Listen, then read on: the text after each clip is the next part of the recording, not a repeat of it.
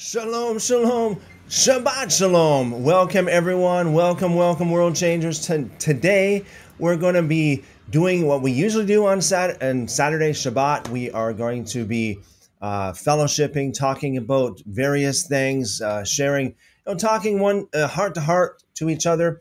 Now, if there's any of you who have any questions or anything you want to bring to my attention, just put that in the live chat. Make sure that you invite your friends or family members that may be open to this kind of thing to listen. You don't have to participate. They can just listen. I'm going to start out by just sharing a little bit about what's on my heart, and we'll take it from there. I am vexed over the state of the church. I've been thinking about, and I think about this quite a bit actually, but just to share heart to heart with you guys. Back about 30 years ago, I was invited to go preach, share, tell my testimony, if you will, to a whole bunch of guys in a sporting event. It was a sporting event at a public school. And so I went there, and one of the first things I said, "What do you think of when I say God?" Everybody responded pretty much unanimously. They all said, "Church."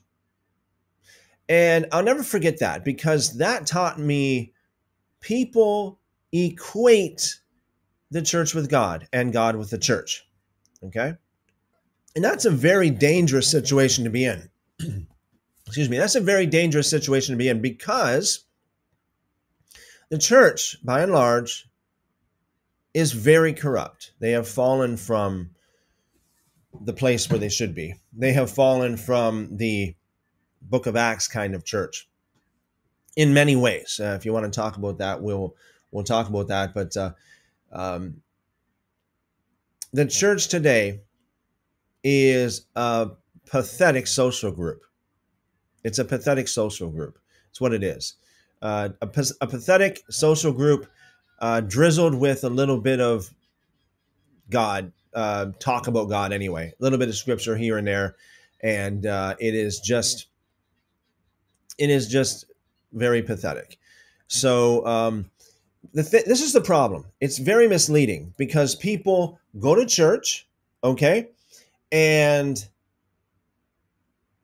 they listen to the sermon, they shake a few hands, they talk to a few people, they have this wonderful connection of, this feeling of community and connection and so on and so forth.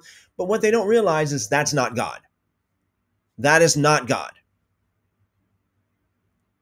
They listen to the sermon. What they don't realize is,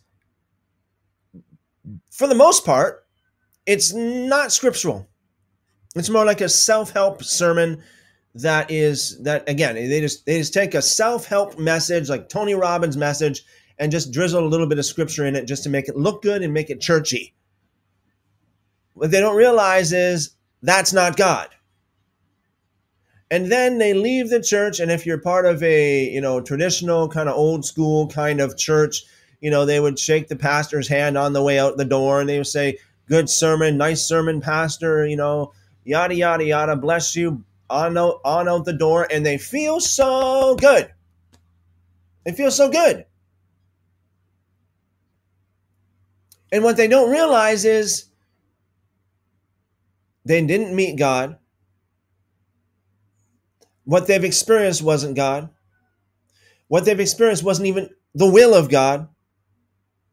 What they've experienced is just the warm and fuzzies that comes from a community social club and listening to a positive message from a hypocrite. Yes, a hypocrite. You'd be surprised what a lot of these pastors are involved in their closets. So they leave the church feeling so good, like I'm good with God. Like, hey, nobody, it was a pleasant experience. I came to church. Nobody said anything to me.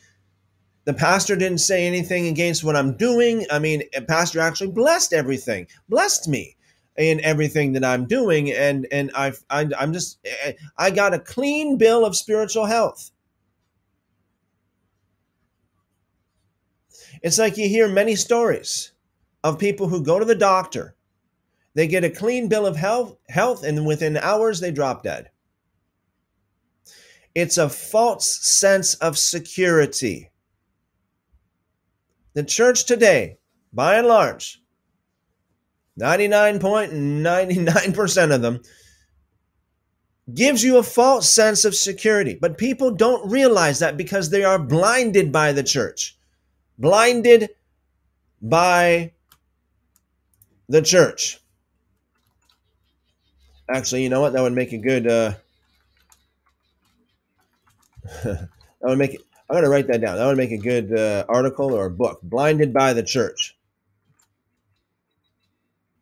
That is the problem I believe we are facing in the world today. So many people thinking that they're okay, thinking that they're right with God, thinking that they're doing the right thing. In fact, it's more than thinking in their minds. They actually believe it. They are very well-meaning people. They are very quote unquote good people, if you will. However, they have been duped. They have been misled into believing that everything is good with God when it's not. Because of a corrupted, dead church. And I don't care if your church is a very staunch Baptist church that, nobody, lifts their hands or dances, or, there's no contemporary music. It's all the old-fashioned organ. Or if you have, a band that's playing and you got the lights and all the special effects and visual effects, and and it's modern music and everybody's dancing around, it still can be a dead church. How? Because it's dead in sin. Many people, I have heard so many different testimonies of people who have claim that they have clinically died and have went to a place that they call hell. And you'd be surprised how many people say that they see people there that identify as pastors. And it reminds me of a pastor that I know of in California. His name is Pastor John. And he used to preach at, he had churches. He was a pastor.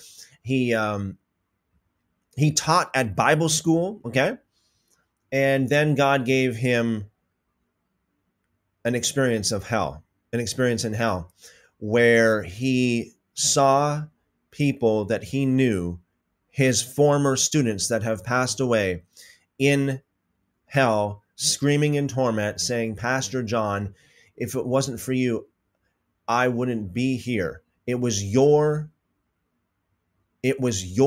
doctrine that led me here. Your doctrine of, well, it's all under the blood. We cannot lose our salvation, yada, yada, yada. Your doctrine. And so, of course, he was shaken to the core. And he repented. And he started preaching repentance. God bless him. So, yeah, a lot of churches today are so corrupt. But, we read about it last night. They have all of these ungodly traits, yet they appear as godly.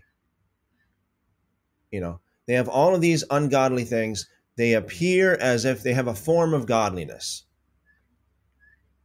but they deny the power thereof. There's no power in their church. And again, what power am I talking about? What am I talking about? Some good feeling with your hands raised singing? That's not what I'm talking about. I'm talking about the power to set someone free from their sins, from their addictions, from their slavery to sin. And so that's what is missing in church today. That's what's missing in church today. They preach a very watered down word of God. They preach a very watered down gospel.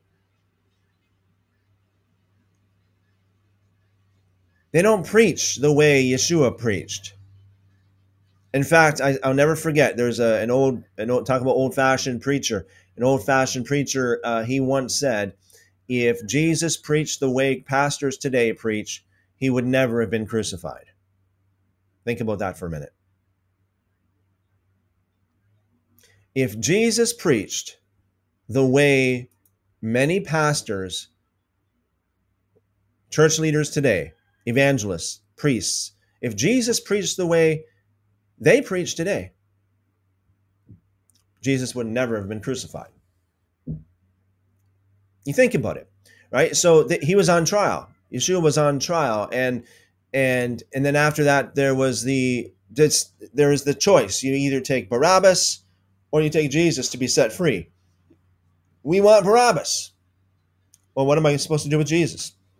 And it's almost like all of them. I'm sure maybe not all of them, but almost all of them. Probably there could have been a few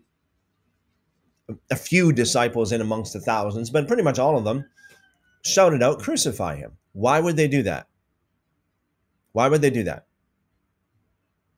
I believe it's because Yeshua wasn't this lovey-dovey, nicey, hyper nice,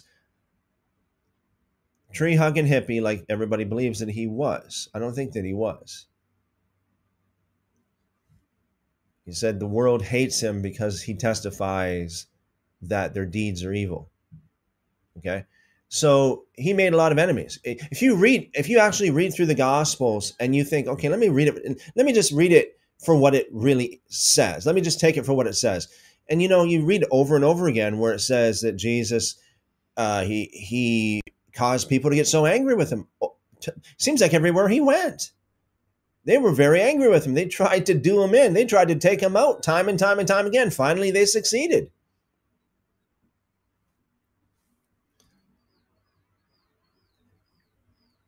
Pastors today, they preach to please. Jesus didn't. Jesus preached the truth, and sometimes the truth is not so pleasant, especially when you're caught up in a lie, right? And so the church today, by and large, is caught up in a lie. It is a fantasy. I would go so far as to say that the Jesus that the church preaches is not the real Jesus. It is a fake golden calf.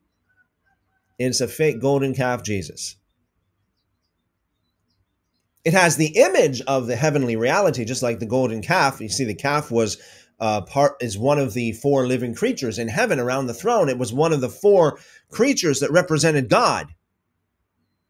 When Aaron made the golden calf, he just didn't. Oh, what are we going to do? Like, we should use gold, and what kind of image should we make out of the gold? Well, we'll put like maybe 1,000 different species in a hat, and we'll do a draw, and we'll pull it up. Oh, it was a calf. Okay, let's do a calf. No, I don't think it was like that. I think that Aaron knew exactly what he was doing. Jeroboam knew exactly what he was doing when he made the golden calves, because they knew by revelation that one of the symbols of God, we got the eagle, we got the man, we got the lion, we got the calf. And out of those four, right, the eagle, the man, the lion, and the calf, out of all those four, the calf seems to be the most friendly, I suppose you would say, the most docile, the most approachable, I suppose. Okay, so they take that, they take a heavenly reality, and they form an earthly image out of that heavenly reality. In the same way, church today, they take the heavenly reality, Yeshua, and they form an earthly image out of him. They make him into some imaginary. They don't say it's imaginary. Of course, they say it's real, but they take the heavenly, the real deal, and they make a fake Jesus, the golden calf Jesus. And just like how Aaron, just like how Jeroboam made an image from a heavenly reality that it's more easily approachable, that's more friendly, more docile, so the church today made an image, their Jesus. Now, I'm not talking about I'm not necessarily talking about a literal image. I'm not talking about a picture of Jesus on stained glass window or something like that, or a painting of Jesus on the wall in the church. I'm not talking about that. I'm talking about their image, their doctrine of who he really was, who they preach him, who they believe him to be.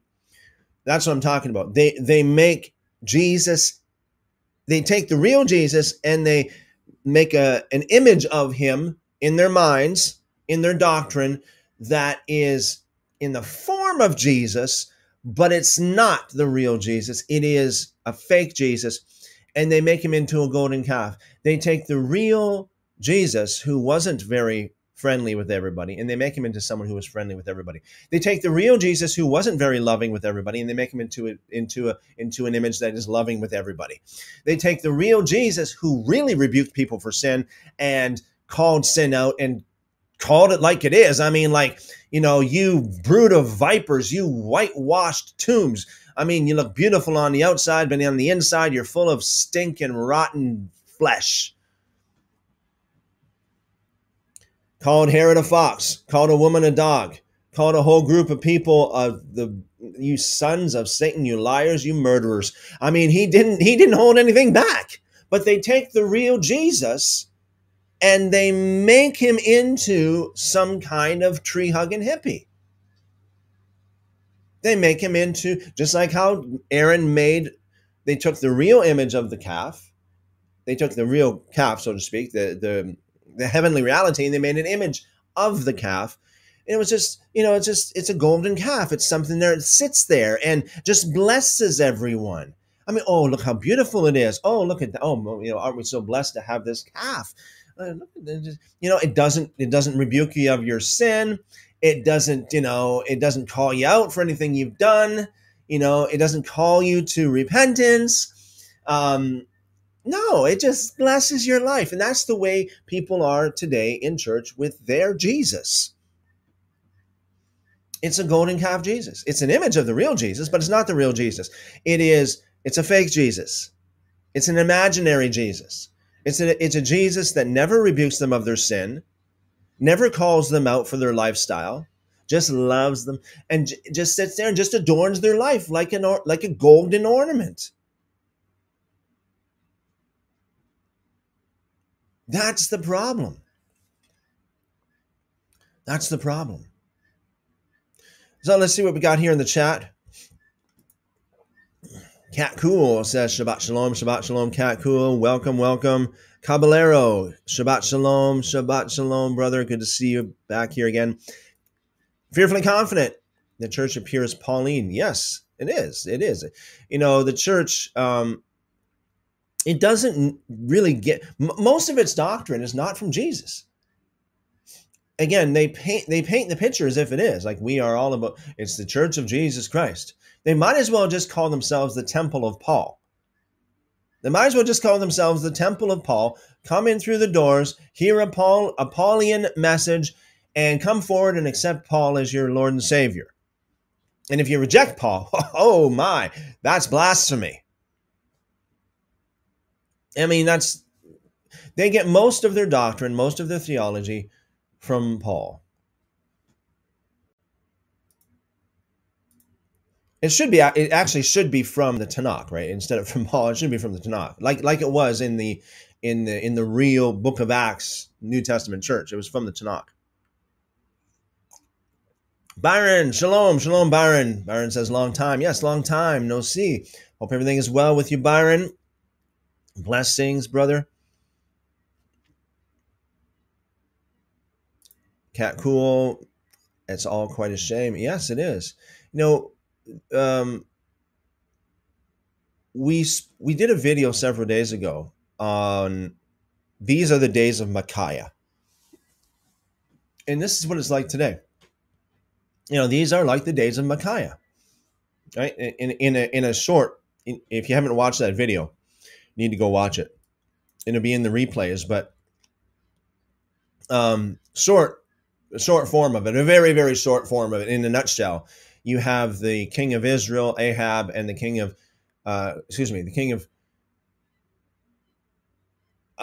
Judah. You got Jehoshaphat and Ahab. Okay, just a second. Yeah, so the king of Israel, Ahab, and the king of Judah, Jehoshaphat. So what they did was, the king of Israel, of course, he wanted to be very, he wasn't a very godly man, right? Of course, Ahab wasn't very godly. So what he did was, he's like, okay, we want to take this city. We want to go in, besiege this city. We want to capture this city. We want to take it. So he calls Jehoshaphat to help him out, king of Judah, to help him out. Like, let's team up here, go to Ramoth Gilead and take the city. And so Jehoshaphat, as evil as he was, he still had a little bit of sense left in him, and he's like, well, maybe we should inquire of the Lord.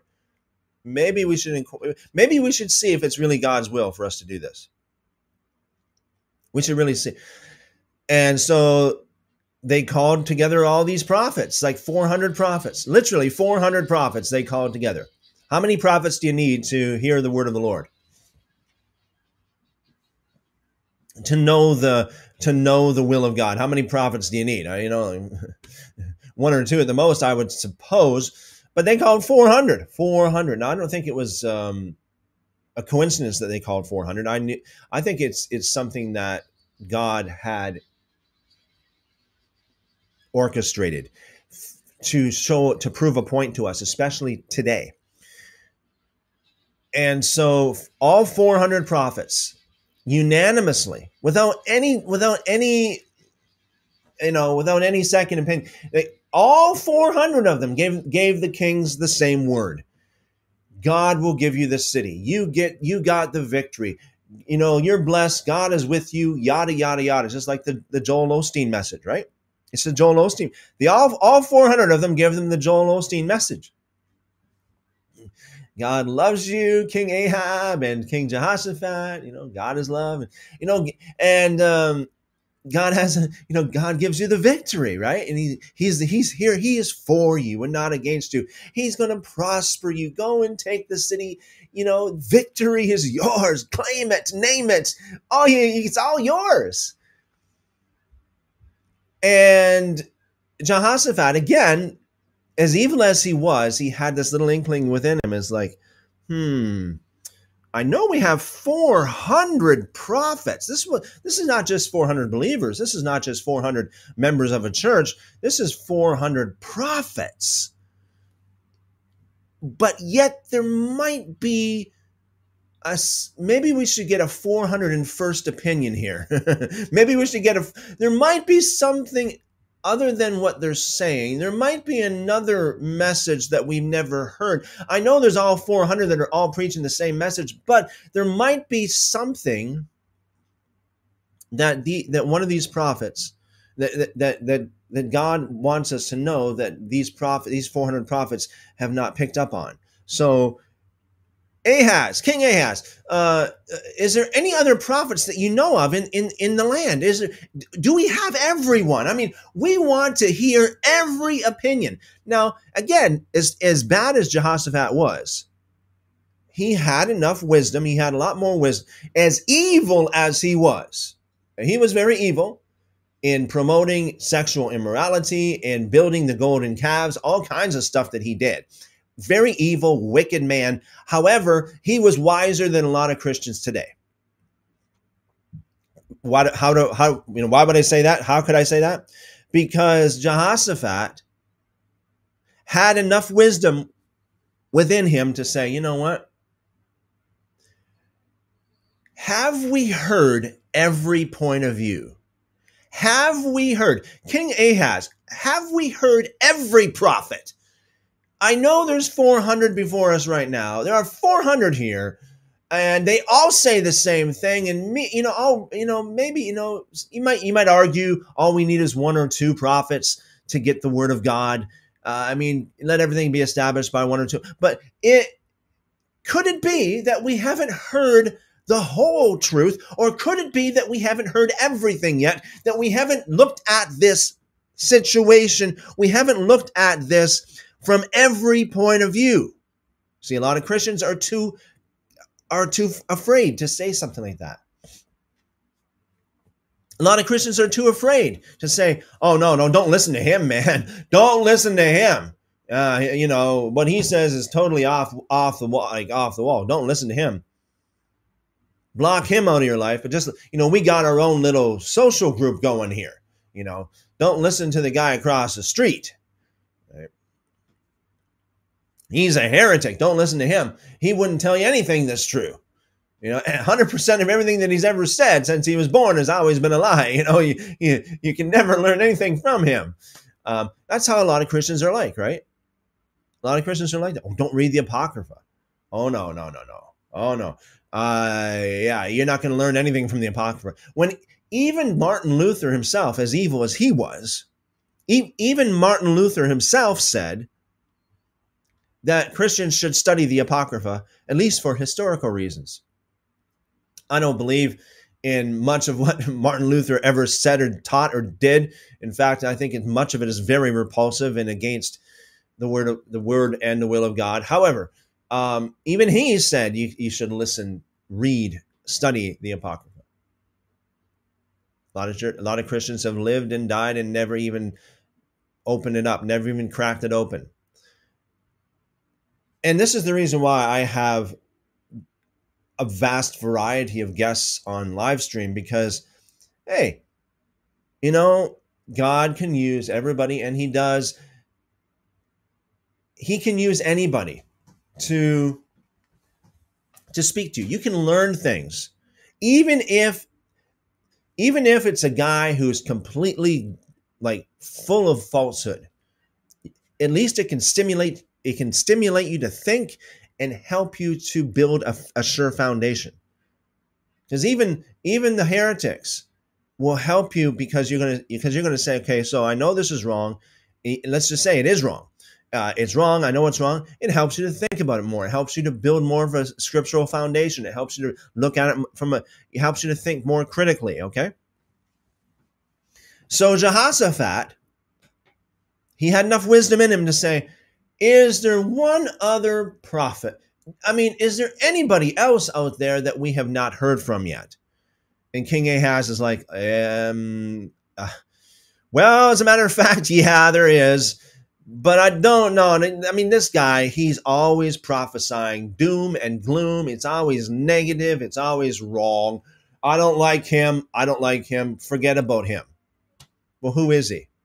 Well, you know, it's Micaiah. But Micaiah, I don't like him. He's always prophesying bad things. He's not tickling our ears.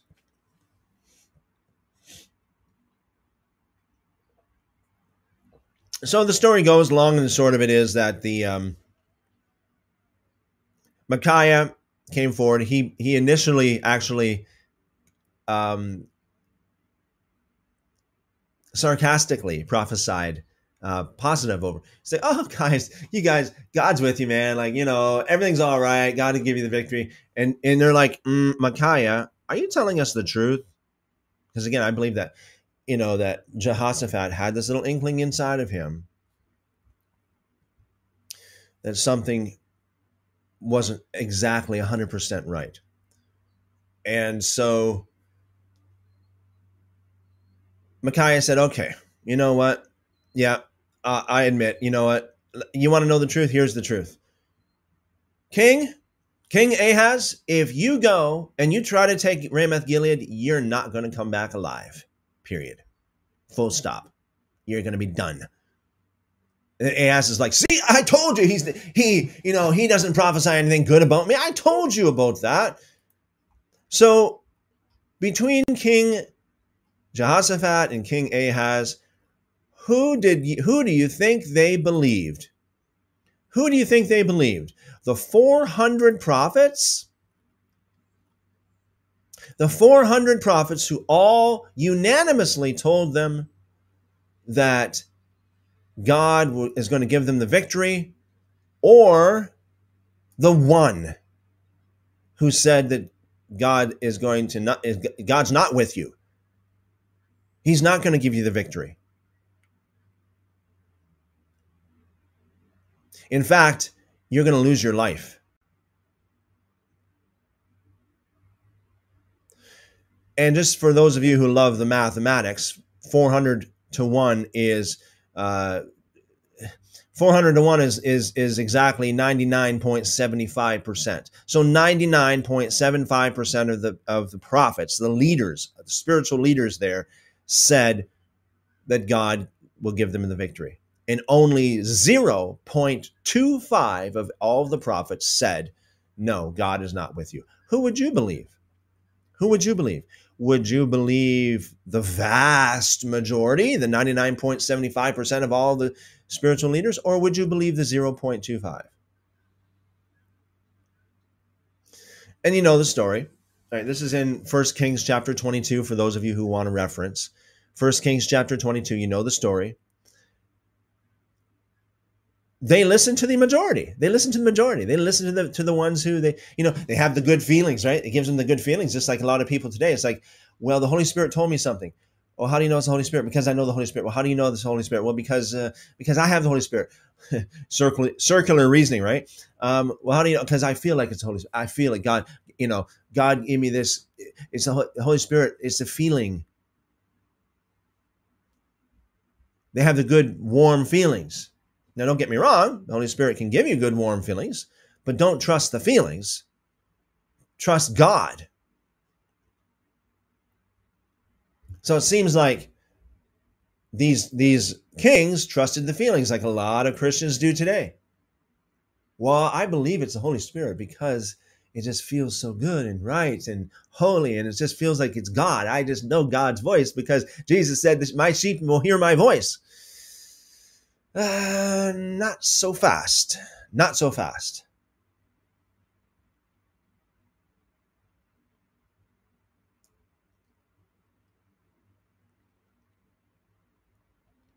So, these are like the days of Micaiah. We have 400 to 1. Do not be part of the 400 club. I said this before, and somebody says, are you talking about the 700 club? No, I'm not talking about the 700 club. I call it the 400 club. The 400 club is the vast majority, the 99.75% of the church leaders, pastors, evangelists that have the form of godliness, and they most people believe that what they're saying is God and the word of God, and that God is using them, and they're mighty men of God. Most people believe that wholeheartedly. Well-meaning people believe that. Are you part of the 400 club? Or are you part of the one? It's time we have enough wisdom, even like Jehoshaphat. Jehoshaphat will rise in the last day and judge most Christians. Again, as much as evil as Jehoshaphat was, he will rise up against most Christians in judgment, because the Christians don't have the sense and the wisdom that he had in listening to and hearing all points of view. These are the days of Micaiah. Do not be part of the 400 club. Go with the one, not the 400. The Tower Time on YouTube says, Shabbat Shalom, bless y'all. Shabbat Shalom, brother, good to see you. Blessings multiplied to you.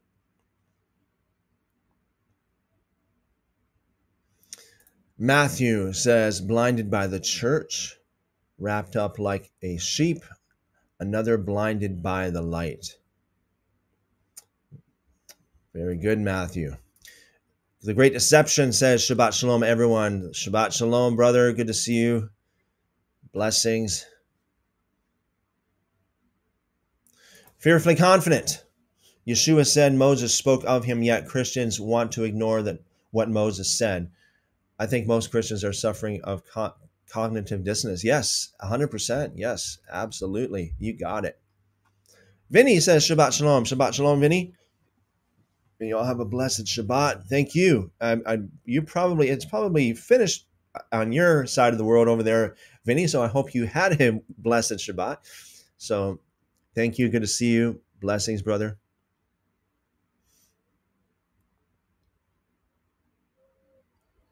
Yes, Matthew says many are selected, but a few are chosen. Yes, exactly. Many are called, but few are chosen. And this is the thing too, right? You think about this for a moment. If this doesn't give you a little bit of the fear of God, I don't know what will. But you think about this: 600,000. Now I know we got someone like Brother Onia. All right, he questions the numbers, but let's take the numbers for what it says.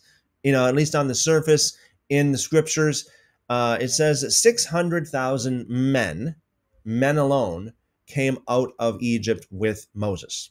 It's not counting the wives, not counting the children. I would dare believe that some of these men had wives, probably more than one. And these men had children, more than likely, way more than one.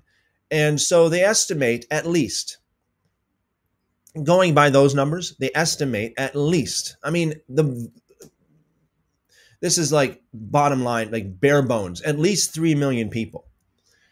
I believe it could have been up towards maybe even 10 million. I mean, that's not even counting the great, what do they call it? The Exodus 12:38, the mixed multitude that came up out of Egypt with the children of Israel as well, with Moses. They all joined together, and they were all together as one. Again, that proves that the Gentiles were grafted in and received the Torah all together with the children of Israel. That's another whole topic, but let's just say, let's just take like the small number. I believe it could be up to 10 million. I don't know how much, several million, but let's just take the small number, 3 million, right? And that's just like it. That's like every man had a wife that would, so every one of the 600,000 had a wife. That would bring it up to 12. Oh, that would take it up to 1,200,000. Okay, just with the wives alone. That doesn't count the children. So let's say they had children like we do today. Like let's say there's 2 point something children per couple, which I believe is probably way more than that back in those days. That would take you up to close to 3 million alone. Okay, so let's just say 3 million people. They were all called. And out of 3 million or more people, how many were actually chosen? How many were actually chosen? How many actually got the promise? Only two. Only two. Only two. Can you imagine? So that's like,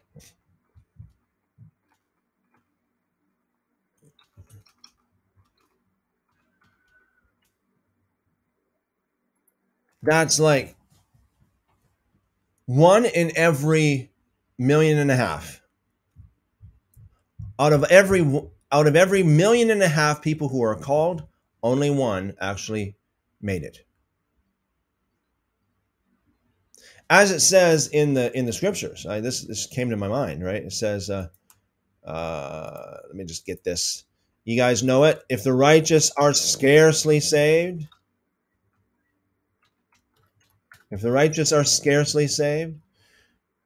okay, so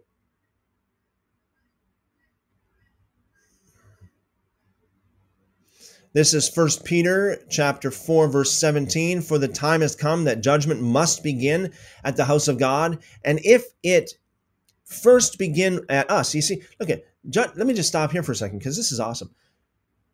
Judgment must begin at the house of God. This is kind of following with the theme that we're going on today. You know what? I did not plan on reading this. It just came to me within the last minute of this passage. I did not even think about it until just now. For the time has come that judgment must begin at the house of God. And that's basically what I've been saying all along. Judgment must begin at the house of God. We must clean up the church before we can clean up the world, if it's possible. Judgment must begin at the house of God, and if it first begin at us, what shall the end of them that obey not the gospel of God? So if it first begin at us, in other words, if judgment comes to the church, what shall the end of them that obey not the gospel of God? In other words, if God's judgment falls upon the church, which I believe it will and has, his people, if he judges his people like that, how much worse will those who are not part of his people? And I like the way it puts it here, obey not the gospel of God. It's not just believing, it's obeying not. And if, this is 1 Peter 4:18, and if the righteous scarcely be saved, where shall the ungodly and the sinner appear?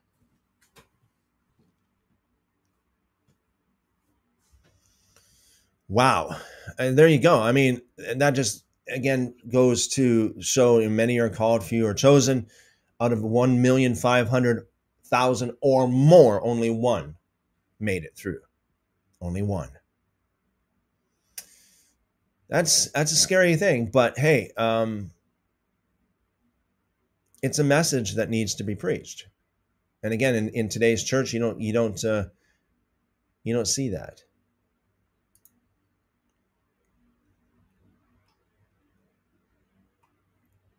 Great Deception says, quote unquote, don't judge. Yeah, don't judge. These people who say don't judge, they're the ones that are judging, right? It's like, you're too judgmental. Well, it's like, you're too judgmental of my judgmentalism. Like, how dare you judge? You're not supposed to judge. I condemn you for judging. It's like, look in the mirror, right? Thank you for judging me, for judging. As Question for Move says, judge righteously, yes, in John chapter 7. It's simply meaning like make right judgments, right? See, everybody judges, right? Everybody judges. Doesn't matter. I know there are a lot of people out there, they think that they are just loving and accepting of everybody and they never judge anybody, but the truth is they do. Actually, the truth is, and I've come from 30 years of being involved in the church quite extensively, and I'll tell you the truth. I'll tell you the truth, okay? Not very often do I make truth statements, but this is one of them. The people who say to you that they don't judge anything, they don't judge anybody, that all we're supposed to do is show the love and acceptance, the unconditional love and acceptance of God to everybody. That's all we're supposed to do is just show the unconditional love and acceptance of God to everybody. Here's the truth. Those people are the first ones to ignore you, to walk away from you, to not listen to you, to unfriend you, to block you. It's true. They're the first ones. Those people are the first ones to reject you. It's absolutely true. Sunshine says over there on TikTok, shalom, shalom, sunshine. All right, so let me just take it a little bit further. When Jesus said in Matthew 7, judge not lest ye be judged, he went on to explain what he meant. It doesn't mean judge not, period. Universally, universally applied in an absolute sense to everybody everywhere. That's not what he meant. If you read the whole thing, right, it's very clear. He said, the measure that you meet will be measured back to you. In other words, the measure that you use to measure other people will be measured back to you. And then he goes on to say, if you have, don't try to remove a speck from your brother's eye when you have a log in your own eye. First, remove the log out of your eye. Then you can see clearly to remove the speck out of your brother's eye. So what he's saying is you need to judge. You should judge. You should remove that speck out of your brother's eye. Just make sure you got the log out of your eye first. And on top of all that, in context, in Matthew chapter 7, he is talking to hypocrites. He's not talking to his people. He's not talking to his beloved disciples, because he makes it very clear. He says it very, very explicitly, ye hypocrites. He's not saying that to his beloved John or James. He's talking to other people. He's talking to the hypocrites that he quite commonly addressed. So bottom line is this. Jesus said, do not judge, or let me put it in a clearer way. This is much clearer. What Jesus said, how it should be interpreted, how it should be applied is this. He said, do not condemn somebody for doing the very same things that you are presently doing. That's it right there. That's it. Do not condemn somebody for doing the things that you are presently doing. Because that is being hypocritical. It's going to come back on you. That judgment that is going to boomerang back to you, because you are don't judge somebody for using filthy language if you're telling them not to do it using filthy language. But if you repent of your sin, you can and actually should help others to repent of their sin. Furthermore, in order to really be a disciple and a follower of Jesus, you have to judge. Jesus said, beware of wolves in sheep's clothing. You cannot beware of wolves if you never judge anybody as being a wolf. Jesus said, beware of false prophets. You cannot obey Jesus. You cannot do what he told you to do unless you judge somebody as being a false prophet. Beware of the doctrine of the Nicolaitans. On and on it goes. Judgments can be good. Judgments can be bad. Like, for example, you look out, you're in a park or something like that, or you're living in an area where you have like a yard. You look out in the yard, you see, oh, the grass is green. That's a judgment. You're calling the grass green. You are judging it as being green. That's a judgment.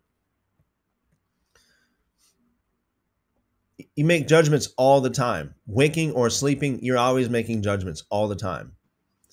Whether you believe it or not, you are always judging people and things all the time. And there's no possible way to not judge unless you just are not alive. And even if you're not alive in the afterlife, you're probably making judgments. There's no way around it. There's no way around it. As long as you're in existence, you are judging. Matthew says, perhaps they were all picked to deliver the same message, but it needed to be explained, delivered, and said many different ways to appease the many ways people can understand or accept. You know, it's very important to do that, right? I think it's very important to cater your delivery to your audience, but not the message, right? Keep the message the same, but you can deliver it in certain different ways. The problem is amongst the church today, the entire message is wrong, for the most part, right? So the message is wrong, everything is wrong, and so that's the problem. Great Deception says, you will know them by their fruit, action, words, yes.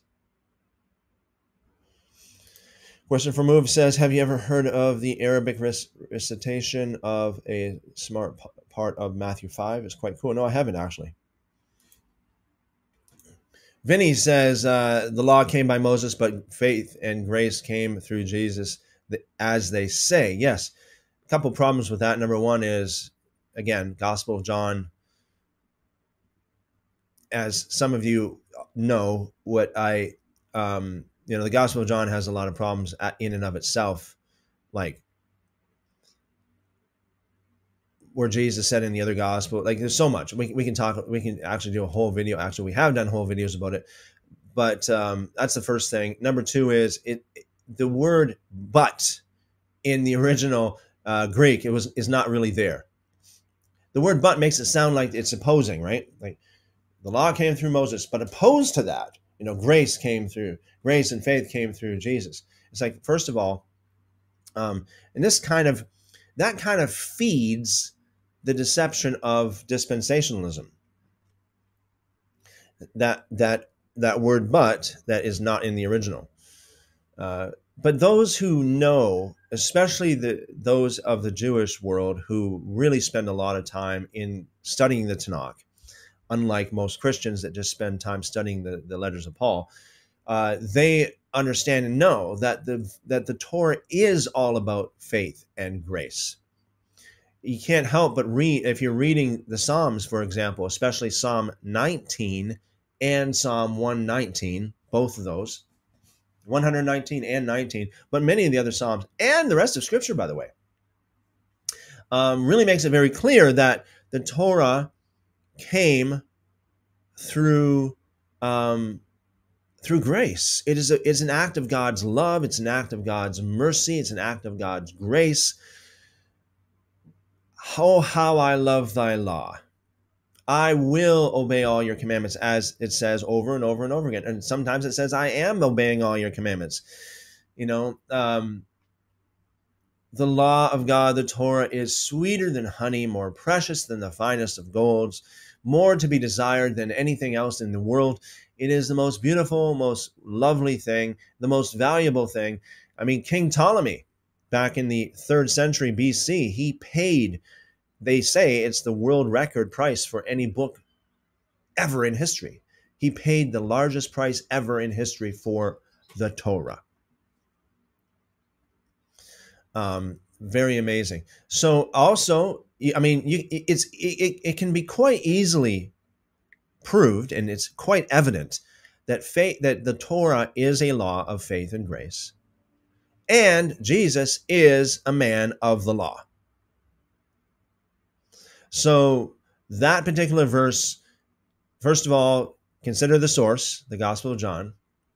For those of you who wonder what I'm talking about, you can look in the previous videos that we made about the Gospel of John. There's much more actually to be said than what I said. I didn't cover all the different problems with the Gospel of John, but just a few. But yeah, Jesus, when he came, he preached the Torah.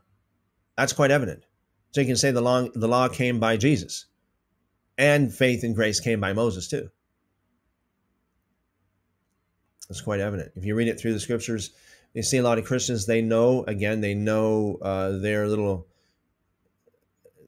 letters of Paul more than they know the Tanakh. So that's, Matthew says, a war of attrition. I agree, Christopher. So much to say about the deceptions disguised as feelings. Yes, so much. So many people, so many Christians do this today. There's so many of them. They all believe that they have the Holy Spirit. Let me just say this. I've said this many times before, but I need to repeat it for those of you who haven't heard it, and maybe you've heard it before, but it just never sunk in. But there's this pastor. I used to go to this church, and there's this pastor. And, you know, just like anything else, if it's good, I quote it. If it's not good, I don't quote it.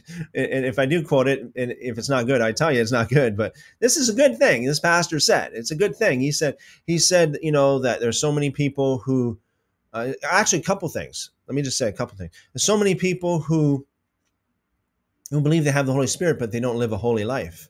So he said, never forget, the Holy Spirit is a Holy Spirit. In other words, do not claim to be led by the Holy Spirit if you're doing unholy things.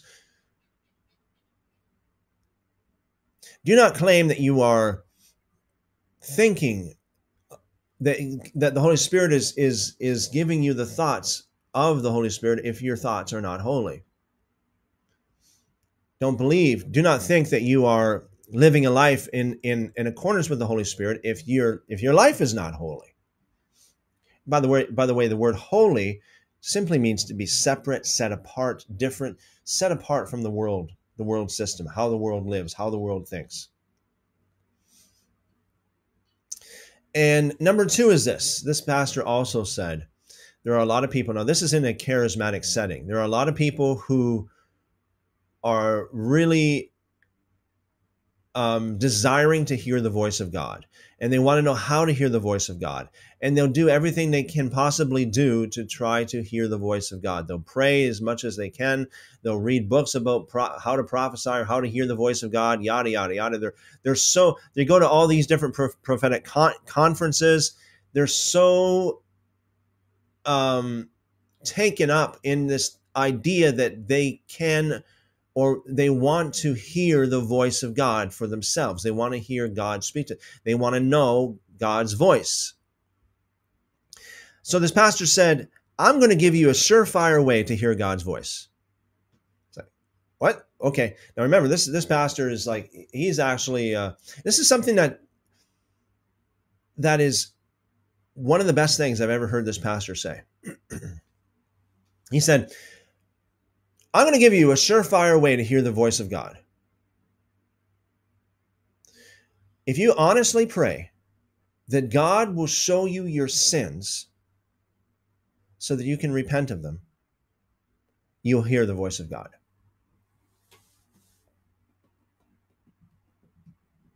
God will jump to the occasion to answer that prayer. Other prayers, well, it seems like, did God answer it? Did God even hear it? Is God taking his time answering this prayer? But you pray something like that. Father, show me my sins so that I can repent of them.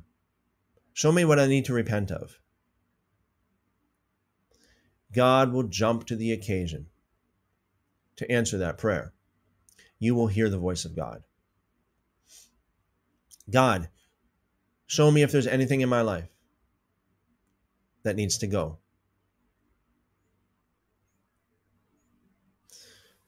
A lot of Christians, they believe they have the Holy Spirit, but they don't. It's actually their own spirit. You read the book of Jeremiah, and Lord willing, we'll get to that shortly. I mean, not today, of course, but in our daily, semi-daily, I mean, except for Shabbat and Erev Shabbat, but in our daily scripture readings, we'll get to the book of Jeremiah. But Jeremiah says a lot about people who believe they hear the voice of God, but it's not really the voice of God. It is their own heart. It is their own spirit. Remember Deuteronomy 18, right? Where it's like, if anybody says thus and thus, this will happen, the Lord showed me that this will happen on this date, and it doesn't happen, they're not hearing the voice of God. And don't listen to anybody. Don't listen to anybody who is not living that life.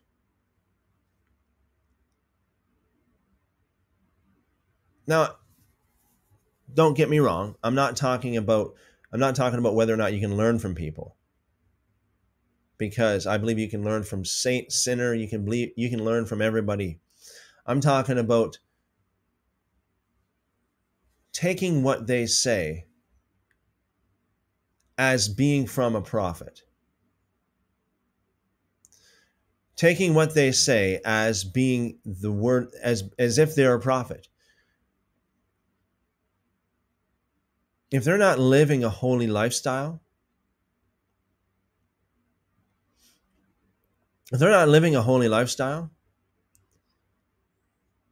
then you should never look at that. You should never listen to that as if it's the word of God. Can you learn from that person? Sure, you can learn from that person. But a lot of Christians believe that they hear from the Holy Spirit.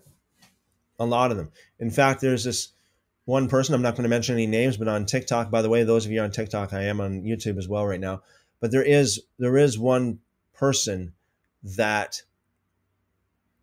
is on YouTube, or on TikTok, excuse me. This person's always saying, this is what the Holy Spirit wants you to know. This is what the Holy Spirit is speaking to you right now. This is what the Holy Spirit says right now. This is what the Holy Spirit wants you to know. The Holy Spirit's saying this. The Holy Spirit's saying this. And so it was like every video was like the Holy Spirit this, the Holy Spirit that. And this person is ungodly. And that's not to even mention that what they say is untrue. It's not in accordance with the law of God, with the word of God, with the instructions of God. It is far out of line. But there's a lot of people who just snag this right up. They're part of the 400 Club. They're part of the 400 Club. They say there are over, I haven't confirmed it, and quite frankly, I'm not really interested in confirming it, but I wouldn't doubt it. They say there's over 40,000, some people say 43, some people say 45,000 denominations today, church denominations. And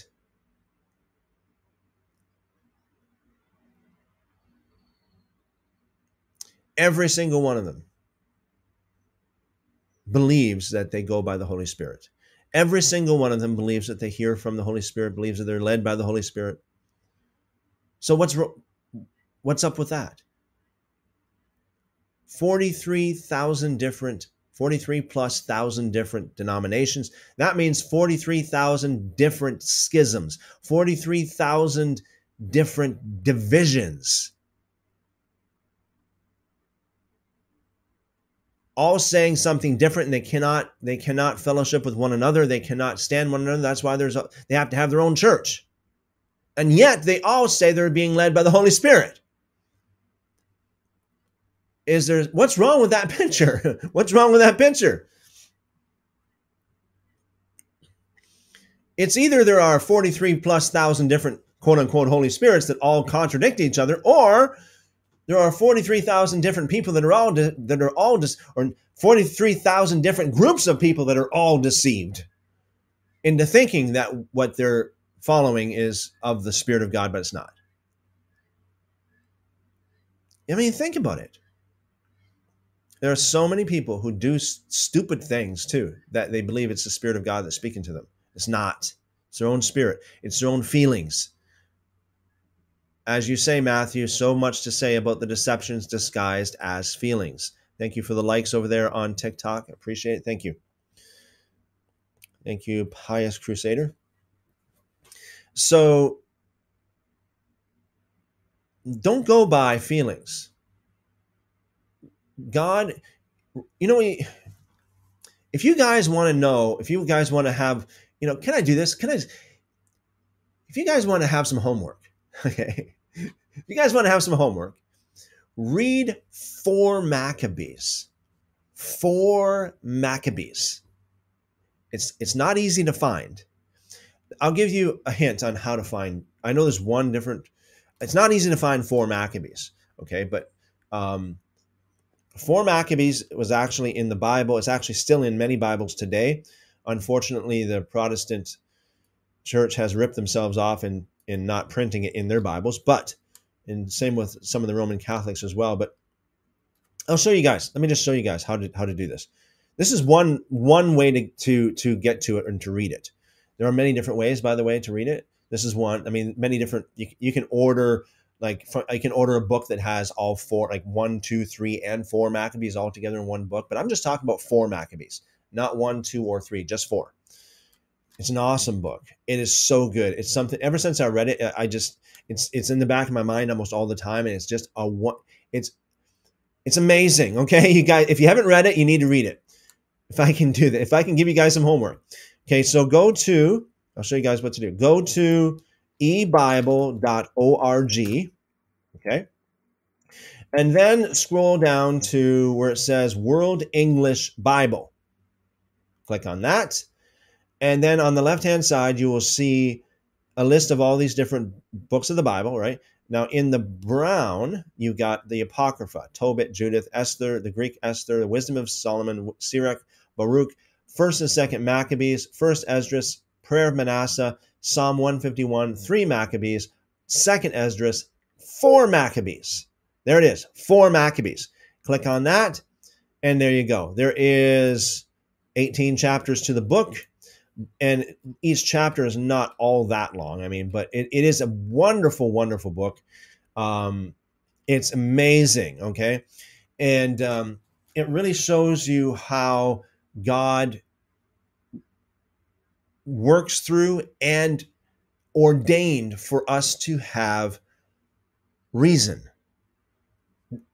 Good, godly, the heavenly gift of good, godly reason.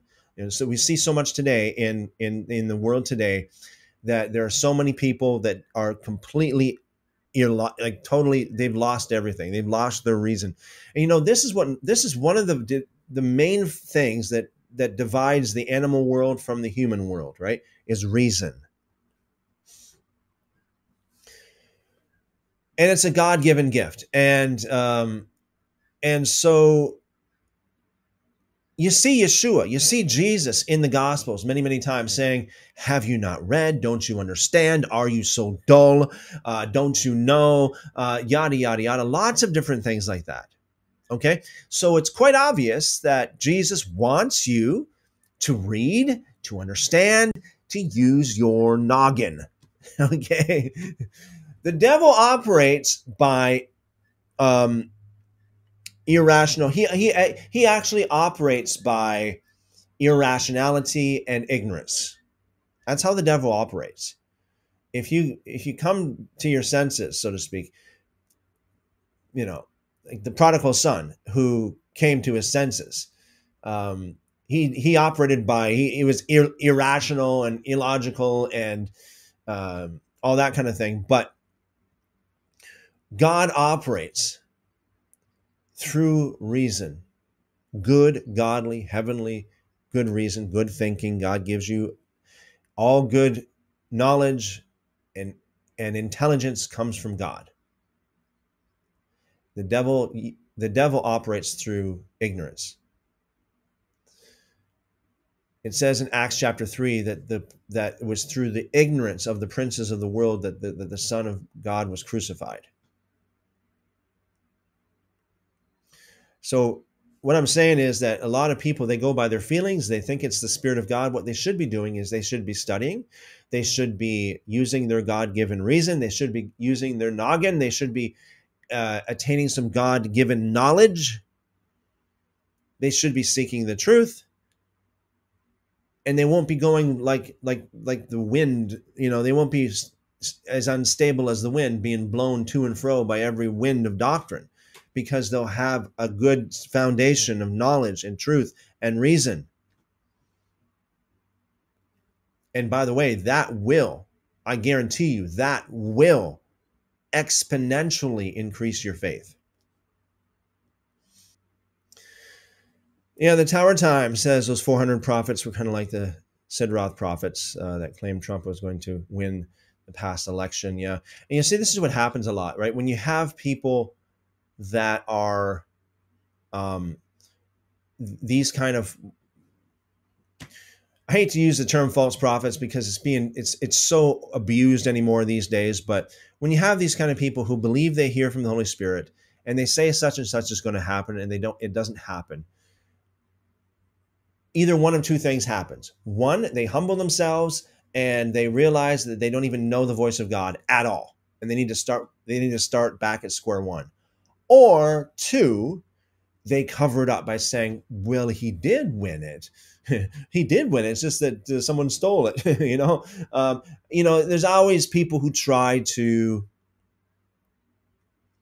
reconcile and try to make things sound like they're not, right?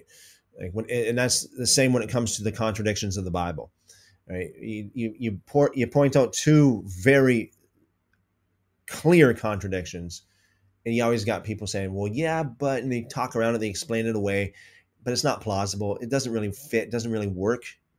Right? You just be honest, and there are contradictions, and that's okay. You're not gonna lose your faith over it. That's okay.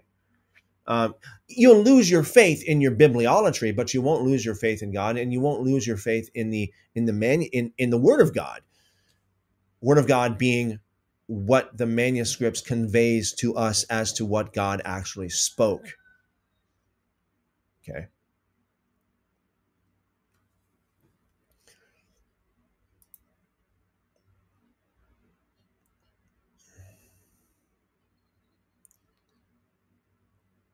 Vinny says, and yet they forget his voice when they get to the writings of Paul. Yeah, because they think that everything that Paul wrote was from the Spirit of God. They think that. Now, I don't believe. I can't say that everything that Paul wrote was from the Spirit of God. That's not to. Let me just say this for those of you who are new to this kind of way of looking at things. When I say everything that Paul wrote was not from the Spirit of God, I'm not saying that everything that Paul wrote is false, because you can have, for example, you can buy something from the store and get the instruction booklet with it. That instruction booklet can be inerrant. It can be inerrant, no errors in it whatsoever. But that doesn't mean it's the Word of God.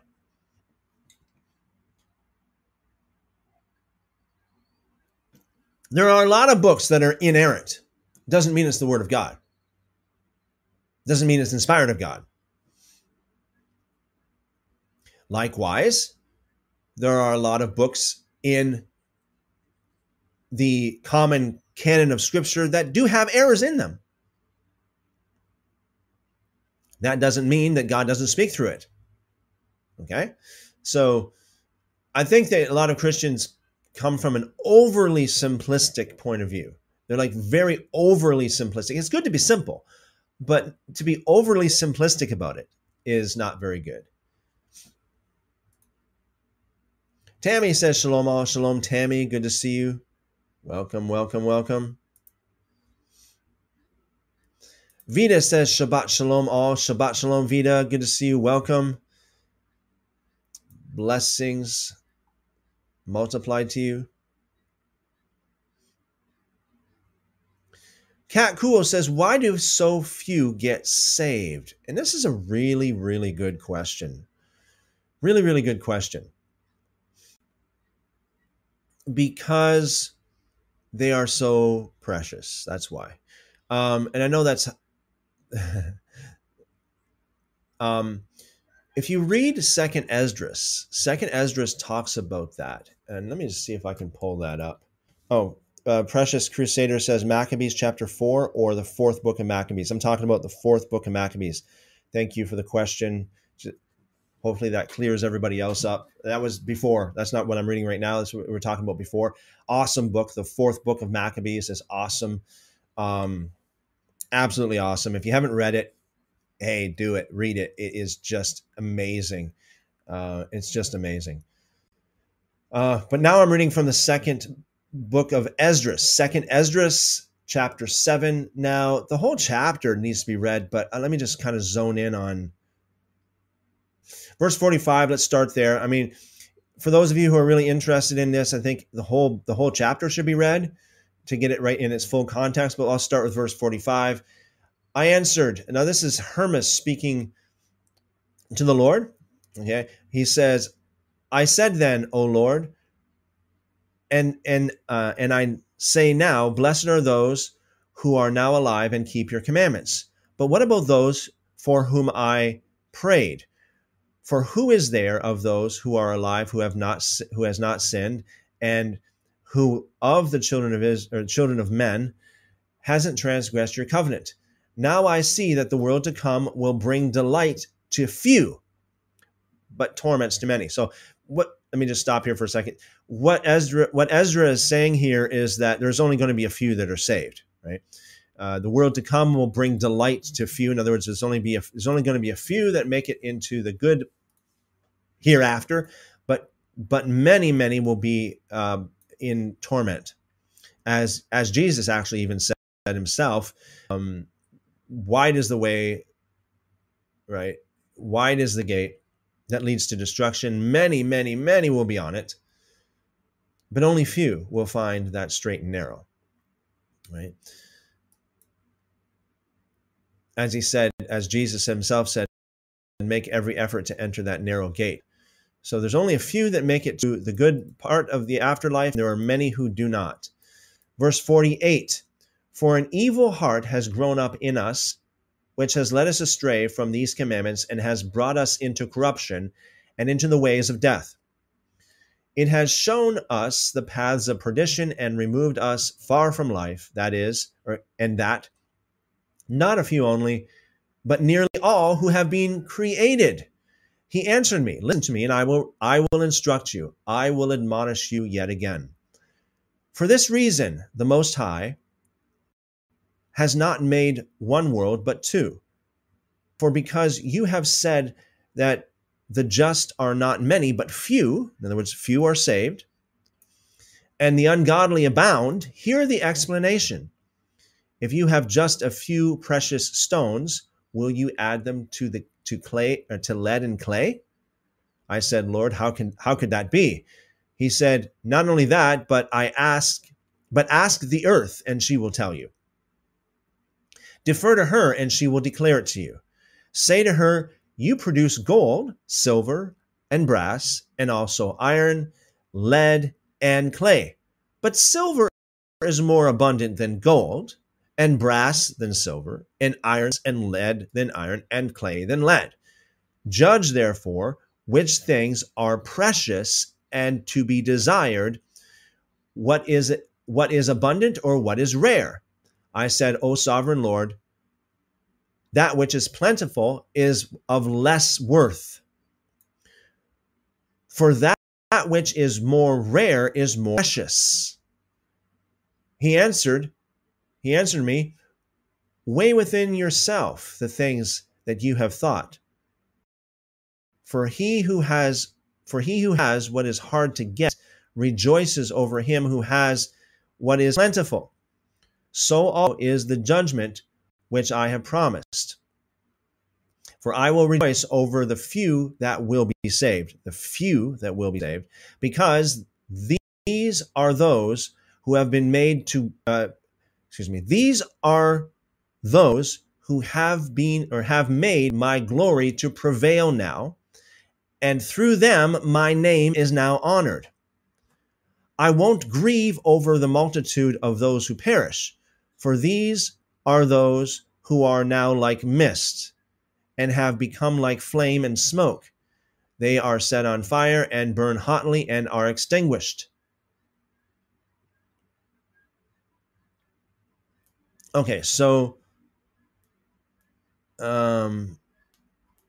he goes on. I mean, throughout the rest of this chapter, he goes on to explain it more and more. But that gives you a little bit of a hint of the answer to your question, Matthew. It's like few are saved because they are the gold of the earth. They are the gold. They are the very rare ones, the precious ones, not plentiful. And being few, being rare, makes them of greater value. Thank you for your question, Matthew. Awesome question. It's getting to the point here where we got so much going on in the chat. I'm going to have to only take the chats that you have labeled as @Christopher. So again, I apologize in advance here if I miss your comment or your question. If I do miss it, please resubmit it, if you will, please, with the @Christopher tag in there. Jamie, I think I just heard Paul metaphorically shout, "Amen, brother Christopher Enoch."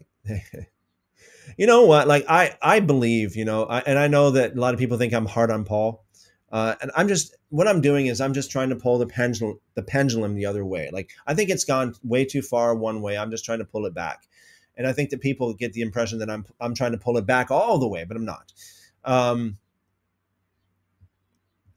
I believe that even Paul himself would like what I say about him and about his writings.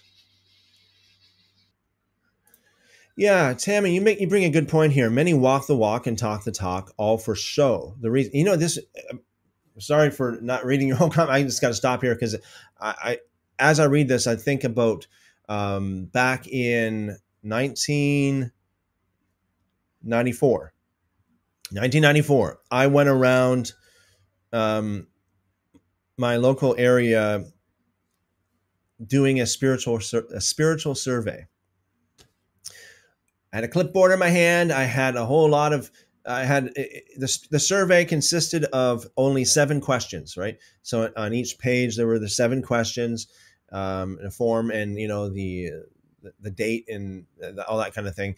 And one of those, like, it was simple questions like, do you believe in God? Do you believe in Jesus? Do you believe in heaven? Do you believe in hell? In your opinion, how do you get to heaven? These kind of questions like this. Or have you been to church? Like, are you a churchgoer? Or what do you think of church? These kind of questions. And I was not shocked, but I was amused at how many people, when I said, what do you think of church? How many people said it's just a show? It's just a show. A lot of them said that. A lot of them were like, hey, it's just a show.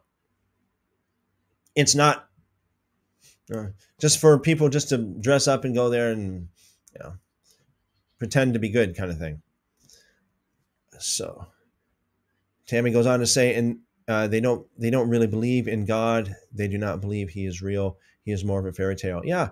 You know what? I think that a lot of these people, they think they believe in God.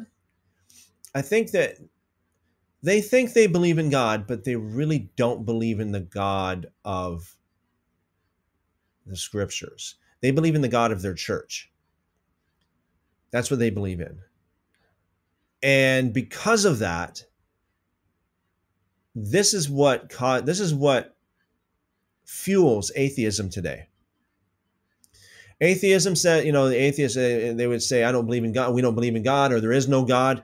Well, in a way, they're right, because the God of the church is a fairy tale. In a way, if you know what I'm talking about, okay? So don't get me wrong. I mean, I believe in God, the God of the Bible, okay? The God of the scriptures, yeah, 100%, 1,000%. But and this is what I was talking about earlier, right? The quote unquote Jesus of church is very different than the Jesus that we read of in the scriptures, the historical Jesus. Thank you, Tammy.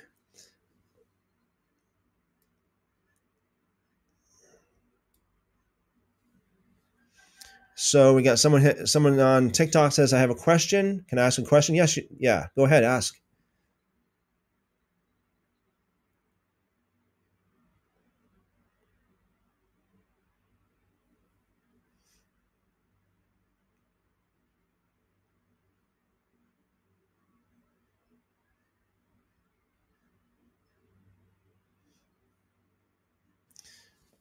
Yeah. Okay. You say you need to ask a question. Go ahead. Ask a question. Jamie says on YouTube, in the meantime, he says, you wouldn't believe how offended people get when I tell them the Holy Spirit is not in them when they sin. My goodness. Yeah, I can believe it, Jamie. I believe it. I believe it. I remember this one guy years ago. Again, this was actually probably back in the early 90s again, right? So this one guy, I was on the streets going around preaching and sharing the faith and sharing the word of God and such on the streets. There's this one guy that I knew from before. Okay. It's this one old friend that I met on the street. And this is the type of guy, okay, like he's pretty messed up. This is the same guy that I say when I say this guy, I know of a Paul who reminds me of Paul in the Bible, like Paul the Apostle, quote unquote Paul the Apostle, where this guy that I know from the past, okay, so he what am I going to say? I'm trying to be good here, okay? I'm trying not to be super negative about this guy. He doesn't live a good lifestyle, okay? So but he talks about God all the time. Talks Jesus, talks Bible all the time. And he's messed up. Like he's messed up, okay? Like he's psychologically messed up. He talks in circles a lot. And he talks in riddles a lot. That's why I say that when I think of Paul in the New Testament, I think that it reminds me of this other guy. Actually, this guy's name's Paul too, right? This guy's name is Paul. And so I met him on the street, Paul, right? And so, and he's talking about this, talking about that, right? And, he's not living the life. I'm not going to get into details of what he does and what he's doing and stuff, but I mean, he knows he knows scripture. He knows scripture. I mean, like but like he's messed up.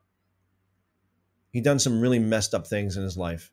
Lots of rumors used to go around about some of the things that he did, really, really crazy things. And so it got to the point when I was talking to this guy, his name is Paul, and I said to him, because he's like, God this, God that, God this, God that. He's talking Bible scripture all the time. I said, you don't know God. Whoo! You should have seen his reaction when I told him he didn't know God. It's like, oh my. I touched a nerve there, I tell you.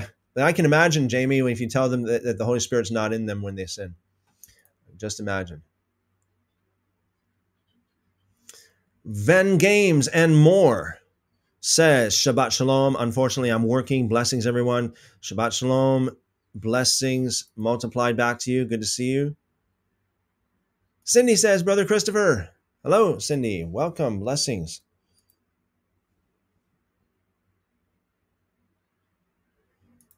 Question for Move. What if a Torah observant confirms their prophecy? I'm not sure of the context. Yeah, so I'm not sure. A little bit more detail would help me to answer that question. Question for Move. So this particular person over there on TikTok that kept on saying need to ask a question, can I ask a question? I have a question, yada yada yada, goes by the name Bacon Not Funny, but you didn't ask the question. Yeah, Fearful Confidence over there saying what's your question? Yeah, that's exactly what I'm thinking. If you need to ask a question, I said go ahead and ask your question. So Eduardo says Shabbat Shalom all. Shabbat Shalom. Good to see you. Oh, Cindy says which website, Brother Chris? That was ebible.org. eBible. The letter E, Bible.org. And yeah, I'll just yeah. So if I assume you're asking about the Maccabees, either, but eBible has a lot of different apocryphal books that other Bibles doesn't have. So if you go there, what you'll see this right away, ebible.org, and then you scroll down on the left hand side. It says World English Bible. World English Bible. Click on that, and you got the green, which is the typical common Tanakh. Under that's the brown, which is the Apocrypha. And again, 4 Maccabees, or the 4th book of Maccabees. That's the one I was talking about. You also have Second Esdras in there as well. Very, very awesome book. So that's how you would get to it. I'm sure there are other websites out there that have the 4th book of Maccabees as well, but this is the one that I'm more familiar with. Cindy says another prophet teacher teaches, just speak what's in your head. Not, yeah, that's it. Yeah, that it fulfills the what Jeremiah says about these prophets. They preach from their own minds. They preach from their own hearts. They prophesy. I said preach. They prophesy from their own heart. They prophesy from their own minds. They prophesy from their own spirit, not the Spirit of God.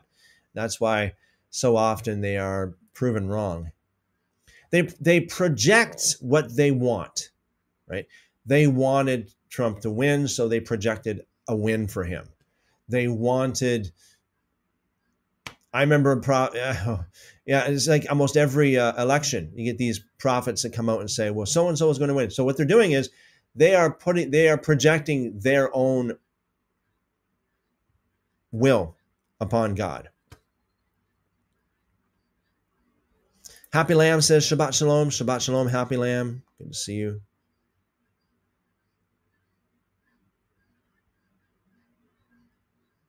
Yeah, Jamie's like, quoting, "Are you a teacher of Israel and yet you do not know this?" Quoting what Jesus said to Nicodemus in John 3. Caballero says many Christians say it's not about religion but a relationship with God, but disregard Torah as the instructions on how to have a relationship. And you know what? Having come from an evangelical background, I probably said the same thing. I can't quite remember. I think I did. However, right now, I'll tell you. The truth of the matter is that's just a play on words. It's just a play on words. They don't like the word religion, so they say it's not about religion. It's about a relationship with God. But if you really have a relationship with God, it is a religion. Is you can't have a relationship with God without religion anyway. I go so far as to say that even atheism is a religion. Sure, they don't believe in the same God. They believe in the God of themselves. Maybe it depends. Some atheists believe in other gods and idols. Okay, but they don't think that they do. They don't admit that they do, but they do. And the Torah that they disregard is God's Torah, and they have their own Torah. But again, they don't admit it. They don't look at it as if it's a Torah, but it is. They're just throwing out God's Torah for their own Torah, for the Torah of their evangelical church, or any church denomination for that matter.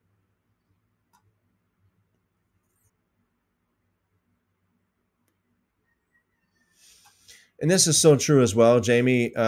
His commandments define love. Yes, especially in a world where you got so much talk about love and, well, not action. I tell you, I mean, their action is far from love. But in the name of love, they do a lot of things that are not good.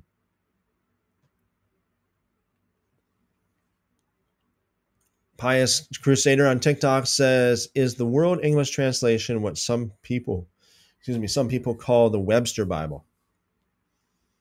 Let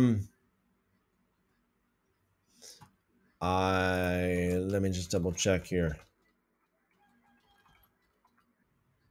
No, there is actually another translation called the Webster Bible out there. Cindy says, "I don't believe Paul is inspired." Question mark. Question: You don't believe Paul? Okay, so actually, we have spoken about this probably.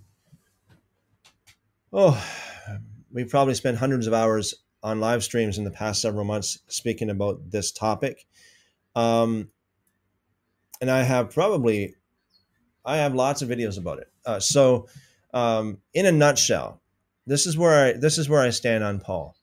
Well, first of all, I believe that the Bible itself, and this is where it all comes down to. Okay,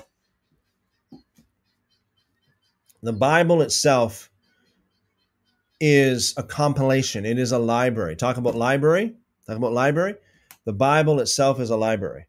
Okay, and it is a library of many books, depending on what church you're from, depending on what church tradition you're from, because the Bible, whatever Bible you have, it actually came to us by church tradition. Believe it or not, that's the truth. There are different traditions. Now, let me just show you. It's very, very important to understand this. This is why I'm talking about this, because this is the root of all of where we stand when it comes to Paul and any other book of the Bible for that matter, but Paul especially. So, the Bible canon. Let me just see if I can pull this up. Show you. So, back in the days of Jesus, back in the days of the New Testament, there was no Bible. Okay. If you were to get into a time machine and go back to the days of even the book of Acts, they did not have a Bible. If you were to go to Peter, James, or John, or any of those 12 disciples, even if you were to go to Paul himself and say, "Is there, hey, where's your Bible?" What are you talking about, Bible? No, what's a Bible? Because every book of the Bible,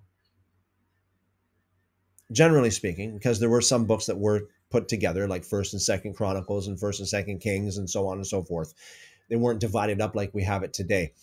But every book of the Bible was kept separately from each other. Okay? Like we have the Torah scroll over here. Okay. Actually, just give me a second here. Give me like 10 seconds. Just give me 10 seconds.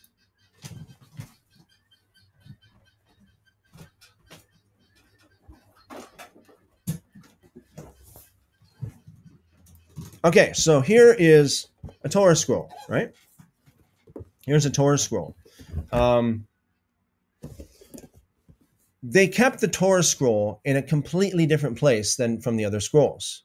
Even today in Jewish synagogues. Now remember, Jesus went to synagogues. He didn't go to church. He didn't build a church. He didn't even talk about building a church, except for perhaps what you say when he said to Peter, "Upon this rock I will build my church." Now the word build there means to edify. It means to build up something that's already there. Okay. So Acts chapter 7 is very clear that the church existed with Moses in Israel, back in the days of Moses, in the wilderness, I should say.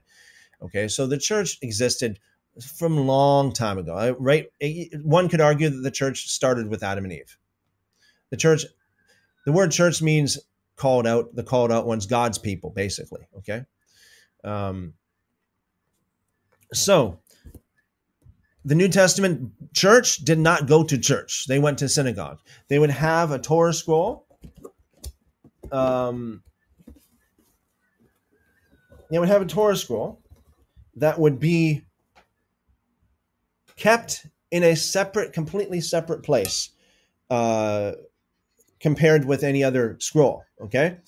And the reason being is because the Torah scroll, the books of Moses, and the Torah scroll contained the book of Moses, right?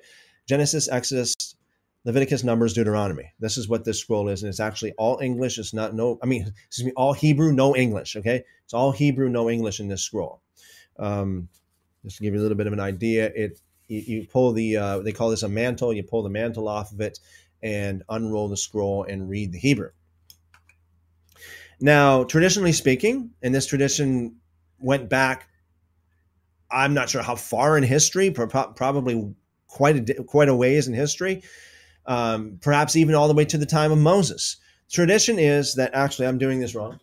Tradition is the Torah scroll should always be kept held, especially if you're carrying it, on your right-hand side. It is never to be put in any kind of trunk or anything like that to be transported. Okay, now I know this is not in the Bible, okay, but this is Jewish tradition. And the reason why I'm saying this is because I think it's very important to understand the Bible canon, because Paul has everything to do with the Bible canon. The Bible canon started with Moses. This is why I'm talking about this, okay? Numbers chapter 12 says that Moses was the greatest of all the prophets. He spoke to God face to face. None of the other prophets did. Any of the other prophets that ever came was always, God spoke to them through, as Paul would say, through a dark glass. They could not see clearly. It was through riddles, through dreams, visions, so on and so forth. But Moses, not so. Clear. Everything was clear, face to face with God. And publicly, not privately like the rest of the prophets, right? The rest of the prophets, at least for the most part, God spoke to them privately. So they had to prove themselves. Moses, it all came to him publicly. Exodus chapter 19, publicly. Millions of people to see and hear the voice of God speaking to Moses. So it was instantly accepted as the word of God because everybody knew it was the word of God. Moses did not have to convince anybody that he was a prophet when he came down from Mount Sinai. Nobody questioned it. In fact, everybody was like, Moses, please, can you do us a favor? Go talk to God by yourself because we can't stand this anymore. So the Torah scroll is, because Moses was the most honored prophet and the most powerful prophet, the Torah scroll is considered to be the most honored and most powerful of all the scrolls. It's kept in a totally different place. Same in synagogues today. They kept it in a room. Sometimes it's kept in a box, and if it's a synagogue, it's more likely kept in a room that they call, quote unquote, the Ark. Okay, it's called the Ark. And the Torah scroll is not to be kept in a room where any kind of recreational activity goes on. It's supposed to be. It's revered as the most holy book. You're not supposed to carry the Torah scroll if you have a disability. I mean, there's lots of different things that it's not to be put in a trunk of a car. It's always to be held on the right hand, on the right shoulder like this, and transported like this, in honor, respecting the product that came clearly from Moses, from God through Moses, clearly face to face. It is the highest in rank of all of the books of the Bible. It's the highest in rank. That's why they put the Torah first. That's why they call the Tanakh. The Tanakh is it's an acronym, TNK. In the Christian world, it's called the Old Testament. Jews hate that, and for a good reason. I hate even saying Old Testament because it should never be called Old Testament. Never. It was actually called Old Testament by the son of Satan, Marcion. Okay, that's how it was. They say, anyway, that's how it began.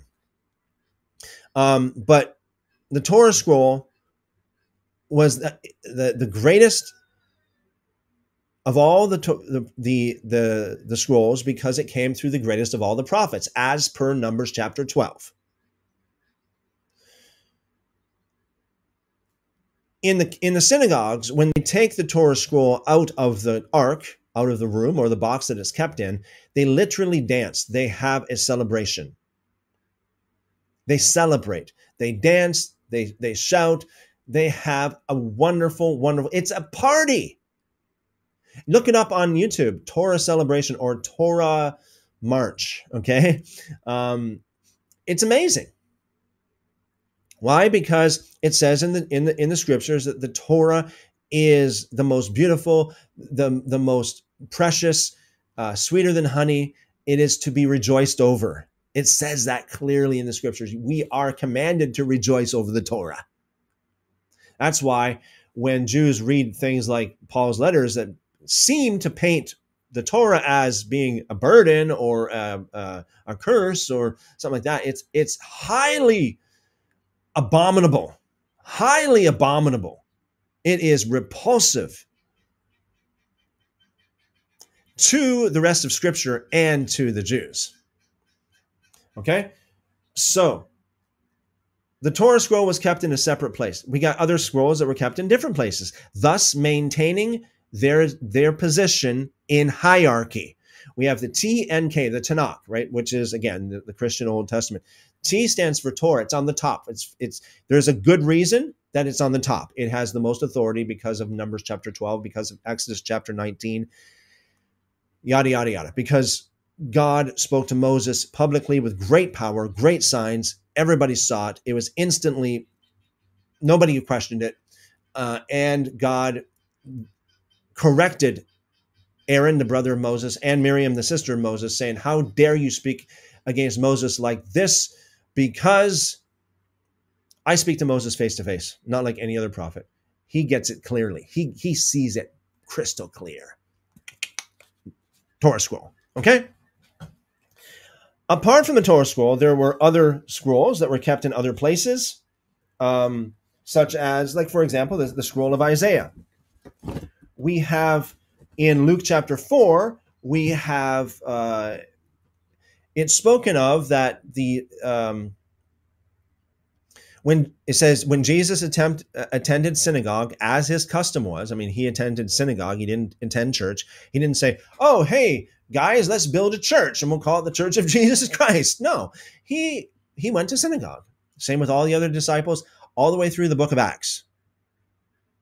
Not just not just before Jesus died, not just after he rose, but all the way through the book of Acts, they went to synagogue. And so in Luke chapter 4, when Jesus went to synagogue, as per his custom, it says they brought to him the scroll of Isaiah. They didn't bring to him the King James Bible. Okay? They didn't bring to him any Bible. They brought to him a scroll. Well, I don't have the scroll of Isaiah with me. Lord willing, one of these days, I'll either buy a scroll of Isaiah or print one. One of the two. I'd love to have it set out just the way that they did back in the old, just the way they did back in the olden days. They had each scrolls kept separately in their own separate spot, thus maintaining their individuality and thus maintaining their rank in hierarchy. Very, very important to understand this. They must maintain their rank in hierarchy. The Torah is first. Under that, the N, Tanakh, T-N-K. Under that, the N, which stands for Nevi'im, which is a Hebrew name for prophets, such as Isaiah. Then under that's the K, which stands for Ketuvim, which means scriptures. Scriptures simply means writings. So in those writings, in those scriptures, we have the historical books. We have like the First and Second Chronicles. We have Esther. We have some of these other, like a lot of these other books that are not the prophets, nor are they the Torah. They are just the scriptures, okay? They're on the bottom.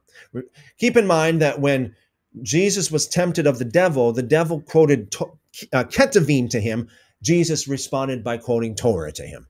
Jesus took of the highest authority to defeat the devil when the devil took from the lowest authority of Scripture. It's so important to understand. It's so vital for every Christian, for every believer to understand that there are different levels of Scripture. There is the highest level of the highest authority and the lowest level of the lowest authority. in the Tanakh, in the so-called Old Testament, okay, the highest level is the Torah. The lowest level is the Ketuvim, such as the Psalms, the Proverbs, the Chronicles, and some of the historical books, okay? Keep in mind, the devil did not dare touch Torah. He didn't quote the Torah. He quoted the Ketuvim, the lowest of the authorities. And again, Jesus coming, can't do that. I'm going to take from the book of Deuteronomy, as I always do. Boom. So Jesus defeated the devil using the Torah as per Jewish tradition. Jewish tradition teaches that there's only one way to defeat the devil, that is through the Torah.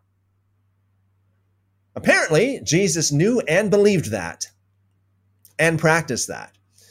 So, in the 2nd century AD, there was a man by the name of Marcion who came along, and he was denounced by many of the church fathers as being a devil, a man in whom the evil spirits reside.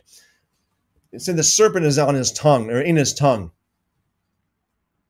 Polycarp said that he is a child of the devil. Excuse me. Marcion was the first person to come around to say, hey, let's make a Bible. Let's make a New Testament Bible. And so he took the letters of Paul, okay, and he took the Gospel of Luke, and he kind of curated it and tailored it a little bit to his liking, and he published that as the New Testament. The whole idea of the New Testament came about through a man that that the church denounced, that was known as the son of Satan. And it did not consist of the book of James. The book of James was not in there. The books of 1, 2, 3 John were not in there. Matthew was not in there. Only Paul. Why would such a heretic and son of Satan want only Paul in there? I mean, honest question. Okay? Something that we need to seriously ask ourselves. Why? It is well known in church history that Marcion was the one who put together the New Testament, put together Paul's letters and Luke, and called it the New Testament, and then he called everything else the Old Testament. And so there it started. As time went on, the church said, okay, well, since Marcion is so wicked and evil, we'll have to kind of, we need to put we'll take the New Testament idea, but we're not gonna throw out the New Testament. We'll just add, Matthew, Mark, John. We'll add the book of Acts in there. We'll add 1st, 2nd, 3rd John in there. We'll add James in there. We'll add all those other books in there. And thus now we have the New Testament. In the book of Acts chapter 17. Acts chapter 17. I'm kind of going off of memory here off the top of my head. Acts chapter 17, we have the account of Paul who went to Berea. And it says there were men in Berea who were noble men. They were honorable men, never said anything against them. God did not rebuke them in any which way, shape, or form. They were good men. How did they treat Paul? It says that they heard Paul out. They listened to Paul, but every day it's like they say, okay, Paul, we're going to take notes, Paul. Every concept that you bring forth, we're going to take notes. Okay, we're going to take notes, and we'll get back to you, Paul, on that. And it says that they searched the scriptures daily to see whether or not the things that Paul preached and taught was correct. That is the only way to tell if anybody is speaking from the Spirit of God, is whether or not it aligns with the previously accepted scriptures. The previous revelation, The revelation from the Torah, from the prophets, the revelation, the word of God that has been true, tested and tried and true. The word of God that is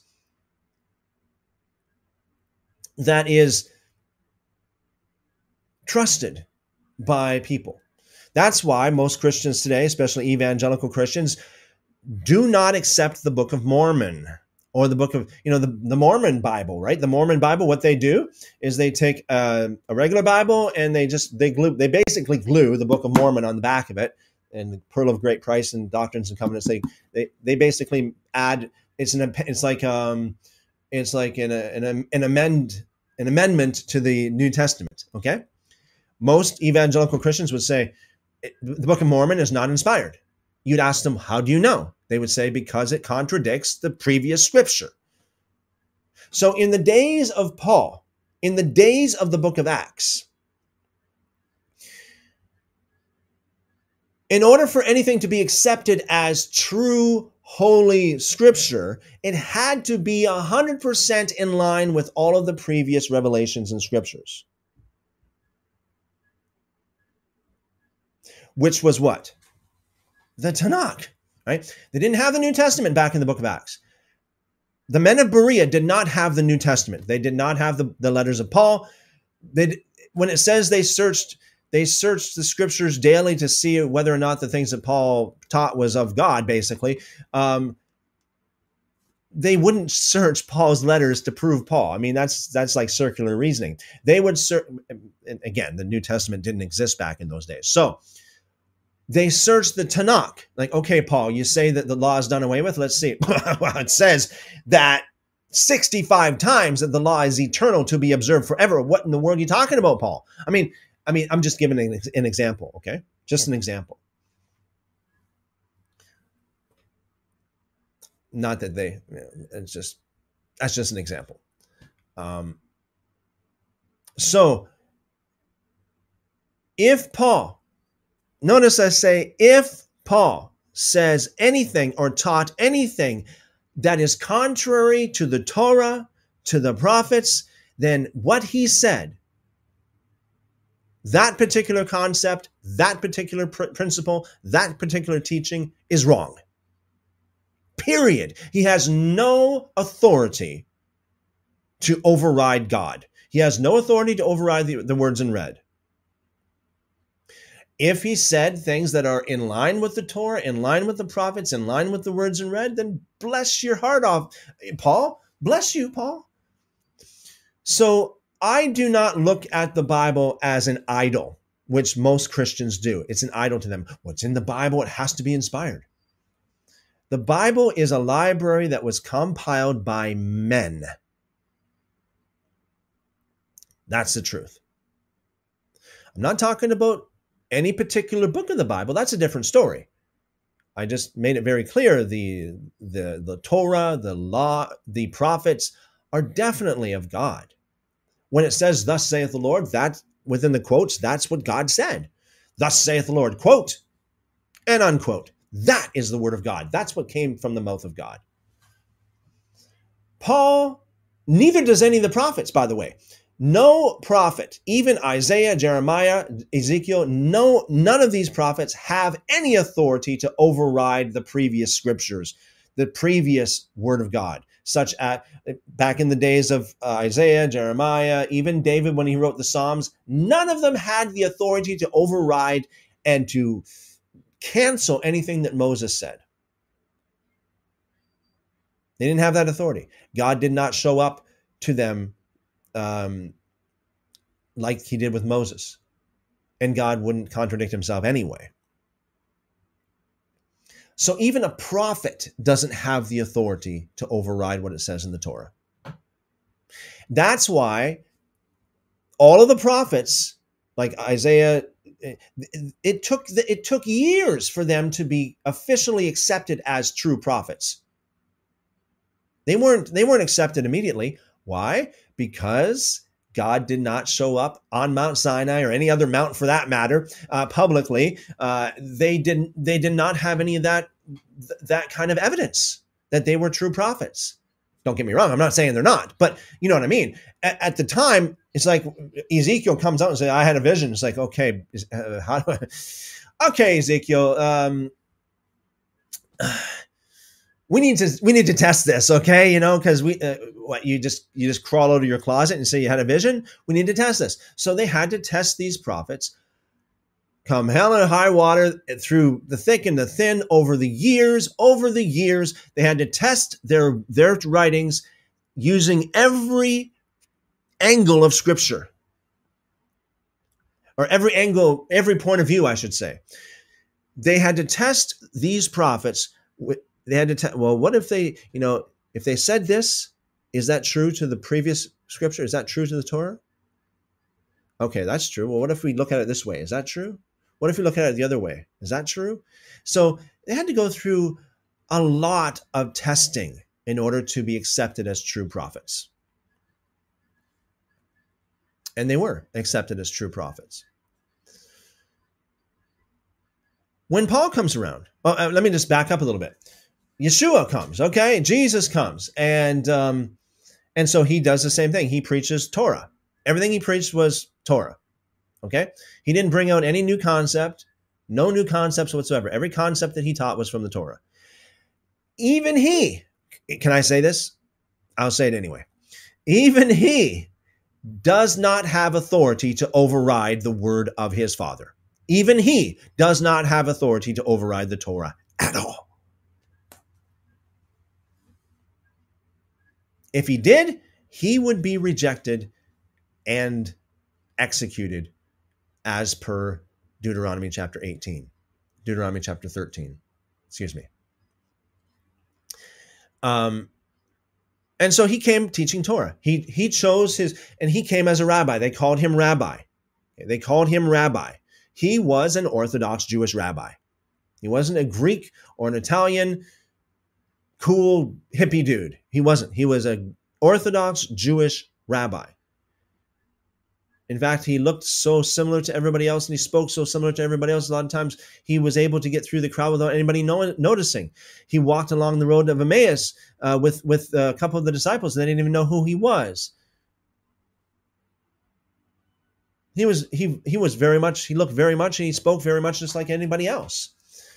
But as a rabbi, as an Orthodox Jewish rabbi, and as what I believe from the school of Shammai, I know a lot of people believe he was from the school of Hillel, but from the school of Shammai, he handpicked his students. Rabbi means teacher. Disciple means student. So he handpicked his 12 students. He chose for himself, just like how some universities today, you have to apply to become a student at the university, and they will accept you or reject you. Well, Jesus, he handpicked his students to learn from him. Shocker. Spoiler. Fact, he did not choose Paul. At that time, he did not choose Paul to be his disciple, to walk and talk with him in the flesh, to learn from him and to be trained by him like all the other 12 were. That's just a fact. So he had his 12 disciples that he chose to be he was handpicked disciples, handpicked students that he chose to train them face to face in the flesh, hands-on training in the mission field. And he also had people that tagged along with him, which were more or less the when you can actually, even today, you can actually go to a school, but you're not officially enrolled in that course. You are auditing the course. That's it. You are an auditor of the course, right? So you can go to a school. You're not officially enrolled as a student, so you're not going to get like the degree at the end, right? You're going to sit through the class. You're going to go through the program. You're going to get all the training as the rest of the disciples did. You're just not on paper, okay? It's just not in black and white, okay? It's just not formal, but you have all the training. So you had all these auditors of the course that followed, that tagged along, right? Like Mary, like Joseph, like Matthias, Acts chapter 1. People who have been with Jesus and his officially enrolled students from the baptism right through to the resurrection and the ascension.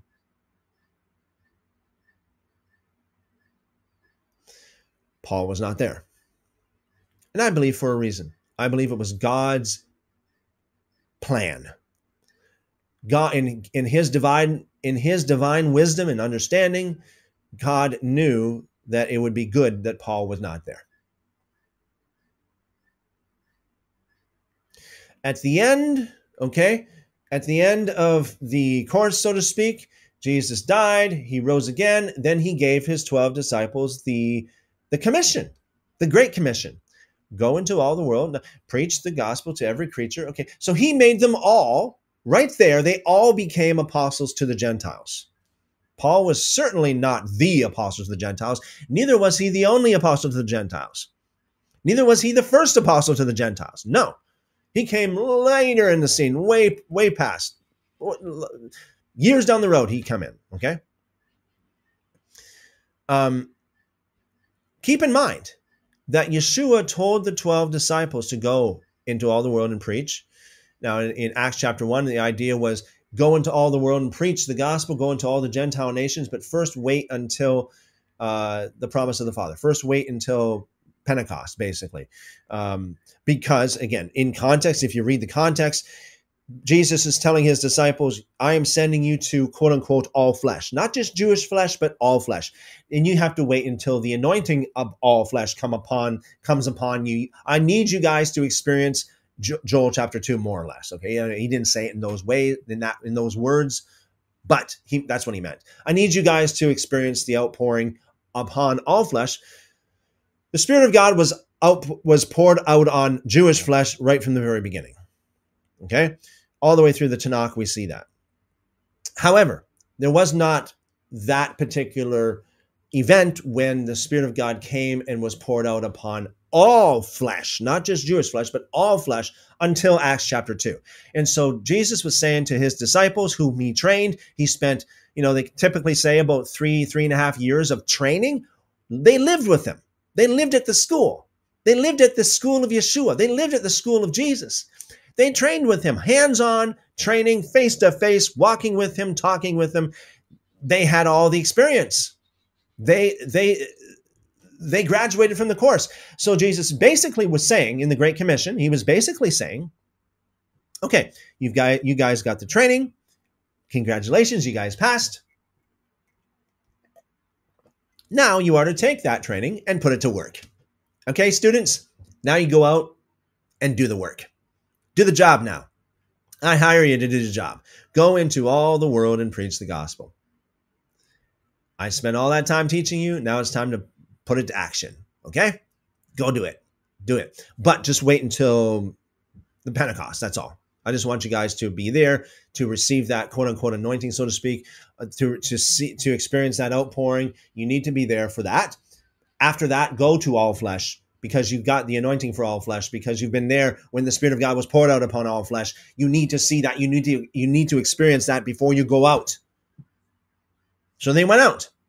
Now, typically speaking, I know there last week when we were speaking to the Wadester, he said that his Schofield Bible says that 1 year later Paul was saved. I would highly question that, because all of the other sources I've ever read, all of the, from all the different scholarly articles and from scholars, they would say anywhere from 7 at the very earliest to like 15 years later, Paul got saved. So give or take a decade. So there was a decade of the disciples going out into all the world, into the Gentile world, preaching the gospel, before Paul even had any kind of experience, before he was on the scene at all. Paul came on the scene, and according to the book of Acts, now again, this is according to the book of Acts. Acts was written by Luke, which was one of Paul's homies, which you got to take that into consideration. Read it with a grain of salt. I mean, Luke is certainly not going to say anything against Paul. I mean, Luke is one of the only people that Paul could ever get along with. He couldn't get along with John Mark. He had to split from John. He couldn't get along with He couldn't get along with Barnabas. I mean, they split. I mean, it seems like he couldn't get along with Peter. He didn't seem to be a very agreeable guy, a guy that could get along with very many people. Okay, so I mean, he went into Asia Minor, and he preached. That was his mission field for the most part. Apparently, apart from Rome, most of his mission field was in Asia, Asia Minor. Okay, and then in Second Timothy. He said to Timothy, he said, all of Asia has forsaken me. It's like, why did they forsake Paul? You got to be humble. You got to put aside all of your you got to put aside all Paulian bias, and you've got to ask good questions. Get some good. We want the historical truth here. We don't want to be swayed one way or another. We want the truth. Why did the Ephesians, why did all these people reject Paul? Now, don't put words in my mouth, but I do have to submit something to you, and I want you to judge. I'm not telling you, but I'm laying this out. In Revelation chapter 2, Jesus spoke to the Ephesians long after the fact. Okay, so they already rejected Paul, according to 2 Timothy, and Jesus said to the Ephesians, that this is what you have going in your favor, that you have rejected those who called themselves apostles but were not. Kudos to you guys. Again, you judge for yourself, okay? I have never said that we should reject Paul's letters. Okay. However, the question is, what does it mean to be inspired? As I've said many times, I write songs. I have a guitar right beside me. There are many people have inspired me to write many songs. I've written many songs inspired by many different people. What does it mean? If John inspires me to write a song, what does that mean? Does that mean that, think about this for a minute with me. If John inspires me to write a song, does that mean that John actually sits down with me, beside me, and grabs my arm, grabs my hand, forces a pen in my hand and gets me to write every single word of John? Of course not. So inspiring somebody doesn't mean that they make them write every word from them. So God can inspire someone to write a book. I can say God inspired me to write songs. Many songs, actually. Does that mean that every word that I wrote is actually the word of God? Even Paul said himself, let me just pull it up here. Even Paul said himself, keep in mind, Paul, okay, let me back up a little bit. A prophet does not have, any of the prophets do not have authority to override what God has publicly established to be his word in the Torah. None of the prophets had the authority to do that. No prophet can have any authority to override the previous scriptures. No prophet has that authority. And Paul does not even claim to be a prophet.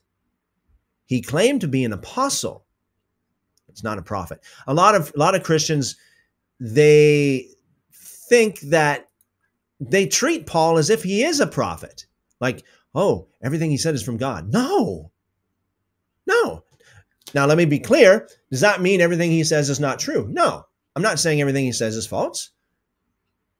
But it's very clear. Even he himself, I'll show you in just a second here. He himself said that not everything he said is of the Lord. He himself said it. I mean, that's why I say I believe that what I say about Paul, even Paul, I believe, if Paul knows what I'm saying, I believe Paul's going like this to me. Because there's too much Paul worship today. There's too much Paulianity. There's too much idolatry of Paul. We need to take him for what he really is. We need to read his letters just like the Bereans did. Like, okay, so Paul taught 24 different concepts here. So let's go back in the Tanakh. Let's go back in the Torah to see if it lines up with the Torah. If it doesn't, sorry, Paul, you're wrong there. Does that mean everything he says is wrong? No, of course not. Does that mean we should throw out the Bible? Of course not. It's like saying, I found one sentence in one book of the Public Library of New York, and that one sentence was not true. Therefore, throw out the whole entire library. No, of course not. If there's one sentence in one book, in one of the greatest, biggest libraries in the world, that just means there's something wrong there. But that author got that wrong. Does that mean we should throw out the whole entire library? No. Does that mean we should throw out the whole entire book? No. Okay, that's why I've always said I've never said throw out any of the letters of Paul. But even Paul said, this is what I was getting at. Even Paul said, this is 1 Corinthians chapter 7, verse 12. To the rest, I say this, I, not the Lord, not the Lord. I wish that a lot of Christians could actually, chant this for a little while, maybe, just in order for it to sink in. Not the Lord. I say this, not the Lord. I say this, not the Lord. I, not the Lord. Okay? So to anybody who says that everything that Paul wrote is the word of God, I would say it's not. And I believe Paul more than you do. Because Paul made it very clear, it's not the Lord. Now, don't get me wrong. Paul, I'm not saying that everything he wrote is not from the Lord. Don't get me wrong. Yes, he does bring some of the word of God in his letters. And keep in mind, Paul's letters were exactly that. They were Paul's personal letters to people. He never, ever thought of it being in a Bible. Never. When he sat down to write to Timothy and told Timothy, about her grandmother greet your grandmother, greet Aquila and Priscilla, and go to the house of Carpus and get my cloak that I forgot there. Man, I forgot it, and get my parchments too. I also forgot that. My absent-minded Paul that I am, go to Carpus, could you please? Was that God speaking to us today? Of course not. That's Paul's personal letter to Timothy. And Paul sometimes got it right, sometimes got it wrong. And if we know the scriptures well enough, we can confidently say that, yes, what Paul said here is right. And you know what? Sorry, Paul, but you got that one wrong. Okay? That one's right. That one's not right. Paul never wrote any of his letters, to be in the same spirit or the same context or the same hierarchy as any prophet. You read Isaiah, you read Amos, like we just read there the other day, Amos. You read Jeremiah and Hezekiah, Ezekiel, I should say. You read these prophets, and they speak in such a way. Thus saith the Lord. Quote, unquote. The God of Israel spoke. The Lord has spoken. Boom. Okay? Paul did not speak like that. He did not have the authority to speak like that. Never did. Never will. Acts chapter 1, where they're looking for someone to replace Judas, Paul did not qualify. Never did. Never will. They said, well, we're looking for somebody that has the experience, that has been with Jesus, that has been with us from the baptism of Christ all the way through to the death and resurrection, eyewitnesses that have been trained, hands-on training, like the rest of us have been, like the rest of us disciples, Peter, James, John, and the rest of them, Andrew, Philip, all the rest of them, Thaddeus, Bartholomew, okay? By the way, Bartholomew and Thaddeus had way more authority than Paul ever had. Yet Christians don't say much about them. If you say, "Oh, you know what? I think Thaddeus might have said something wrong sometime after," no Christian's going to jump on their backs. But if you say, "I think Paul said something," "Oh, Paul! Oh no, Paul is an angel."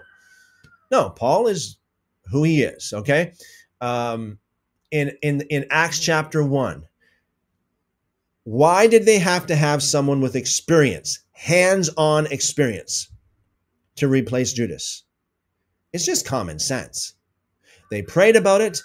They cast lots, and God showed them which one of the ones who audited the course. I mean, people that were there, people who actually walked with Jesus, talked with Jesus, lived with Jesus. They audited the course. They weren't official. They weren't part of the official 12, but they were there. They got trained. Paul was not even nowhere to be found. He's completely out of the picture. Has zero experience. Okay, zero. Matthias and Joseph were the ones that they said, hey, you know what? Out of all the people that were with us, with Jesus, all lo these many days, months, years, people that have been trained along with us, those who have audited the course, those who know and are eyewitnesses. There's a lot of them, but I think that Matthias and Joseph are probably the top ones. They're the ones that are the most knowledgeable, the best suited for the job, but we just don't know which one to take, and we don't know which one to choose here. Is it Paul? Is it Matthias or Joseph? Both of them are equally good. Both of them have the equal experience. Eyewitnesses.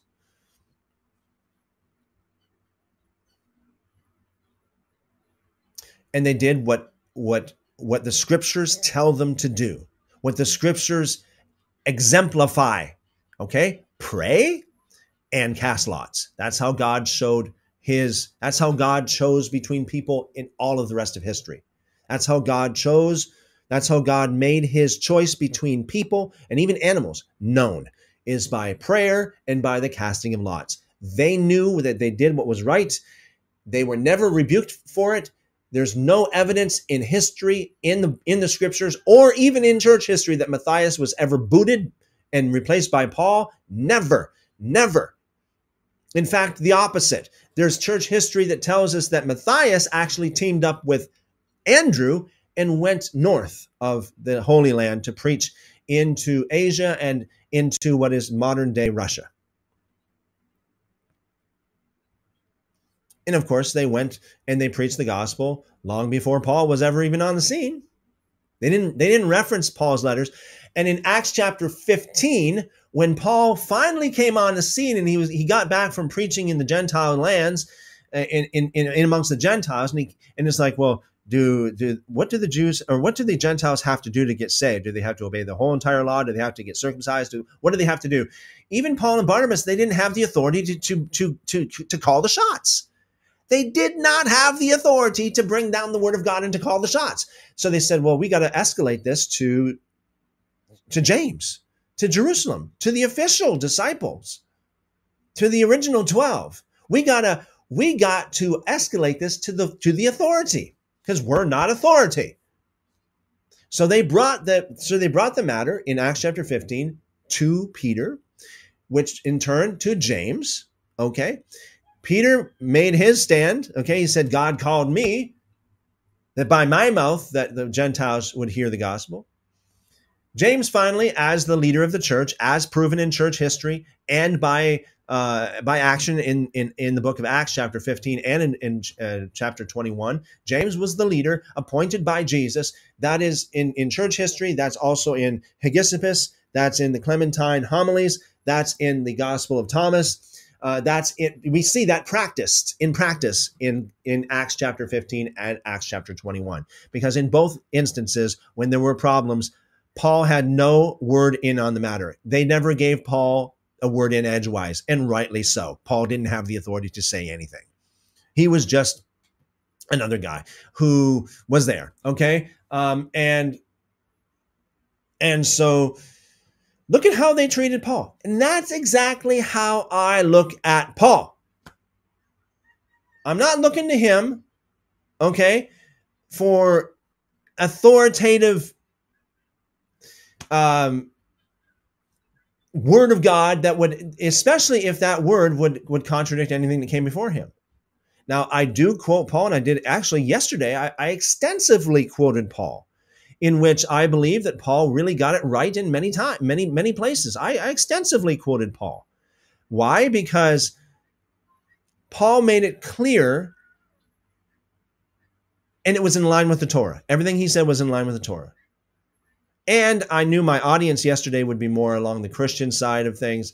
And so that's why I quoted Paul. If he said something that's right, I'm going to quote it. And I'm going to say, hey, well, look at Paul said this. It's in line with Torah. Therefore, hey, I have no problem with it. If Paul said something that's not in line with Torah or questionable, then guess what? Sorry. Paul is just like the only thing that some people say, well, Jesus appeared to Paul and called him. Well, welcome to the club. Jesus appeared to millions of people and called them. Well, Jesus appeared to Paul and Jesus handpicked Paul as an apostle. Welcome to the club. Jesus appeared and chose millions of people.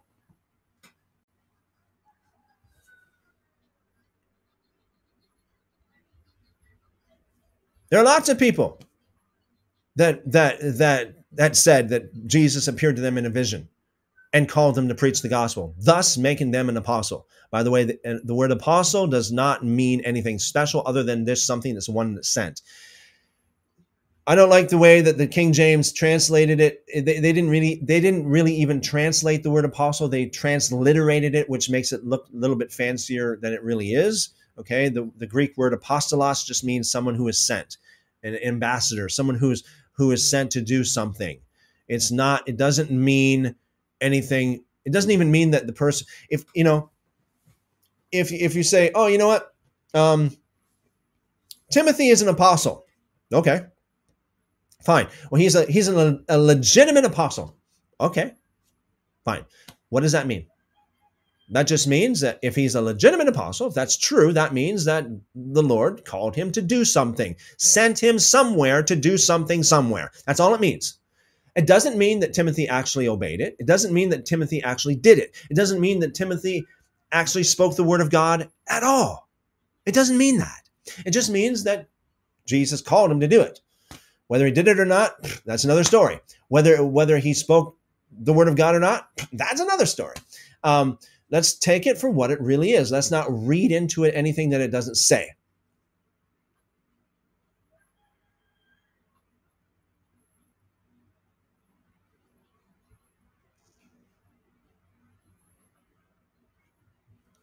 So, I know that was a long answer, but I do believe there are a lot of people that needed to hear that as well, because it was a very good question. So,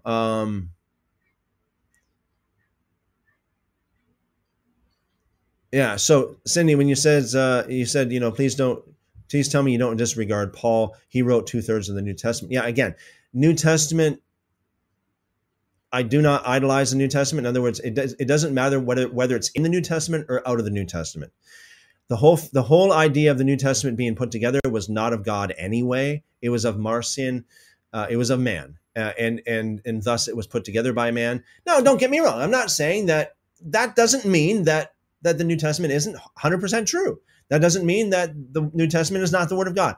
What I said is, I do not look at it. I don't think that it's true, and I don't think that anybody that wants to look at it from a historical and an objective point of view should look at the New Testament as a work of God.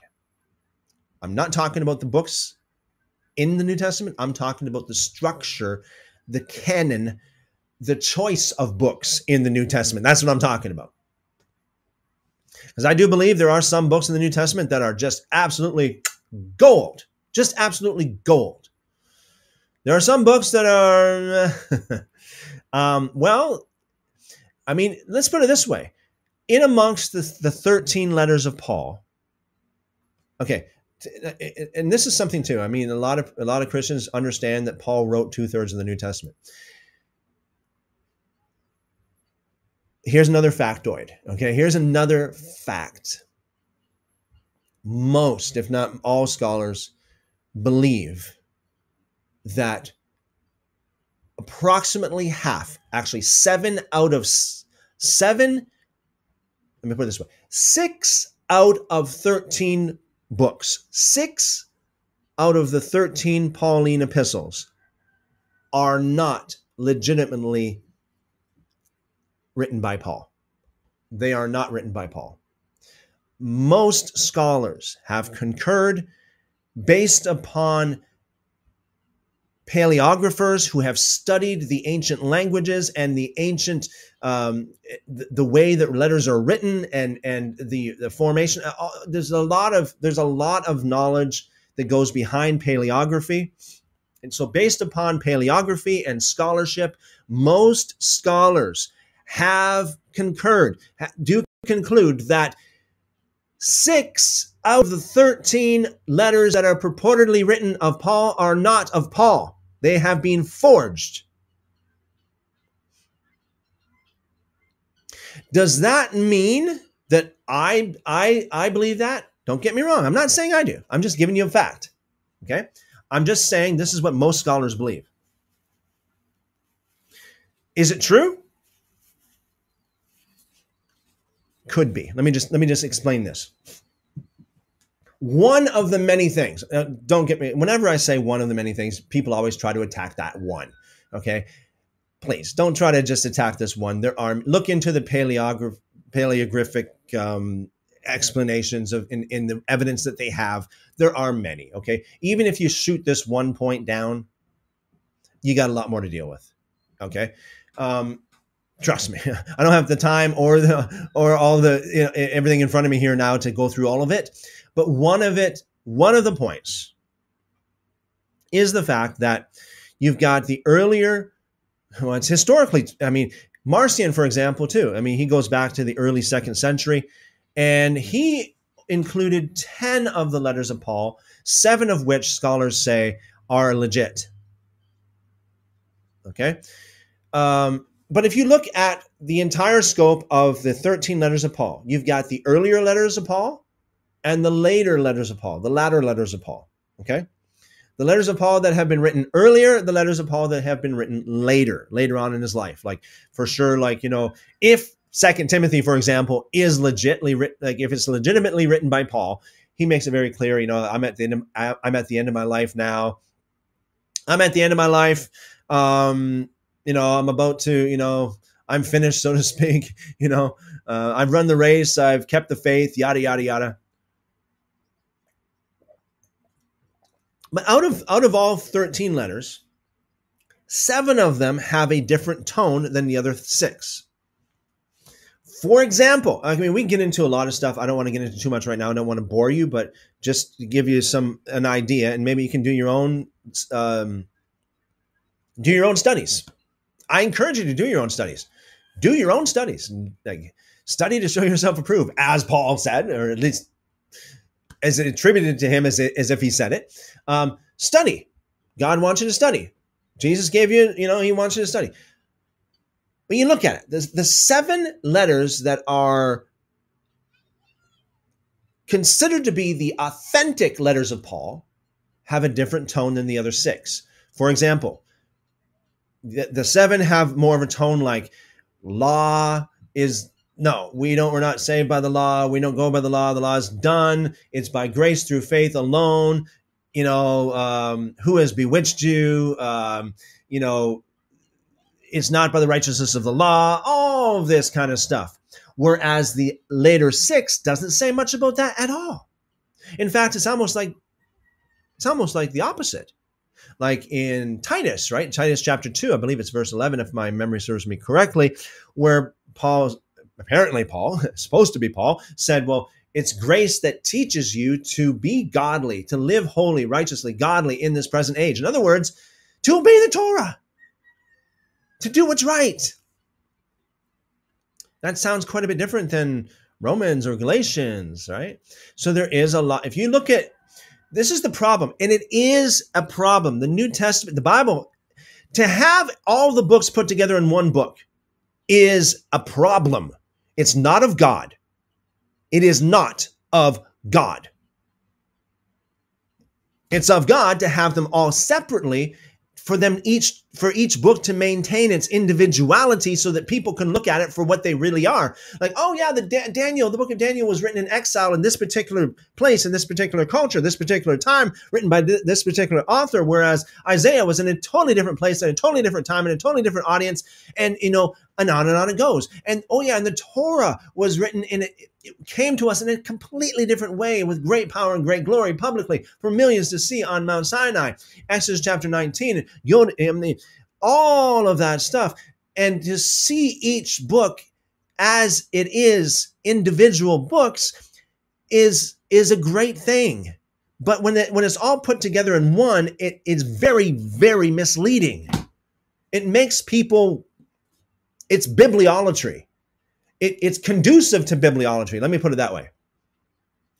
It's conducive to people saying, hey, the Bible is perfect.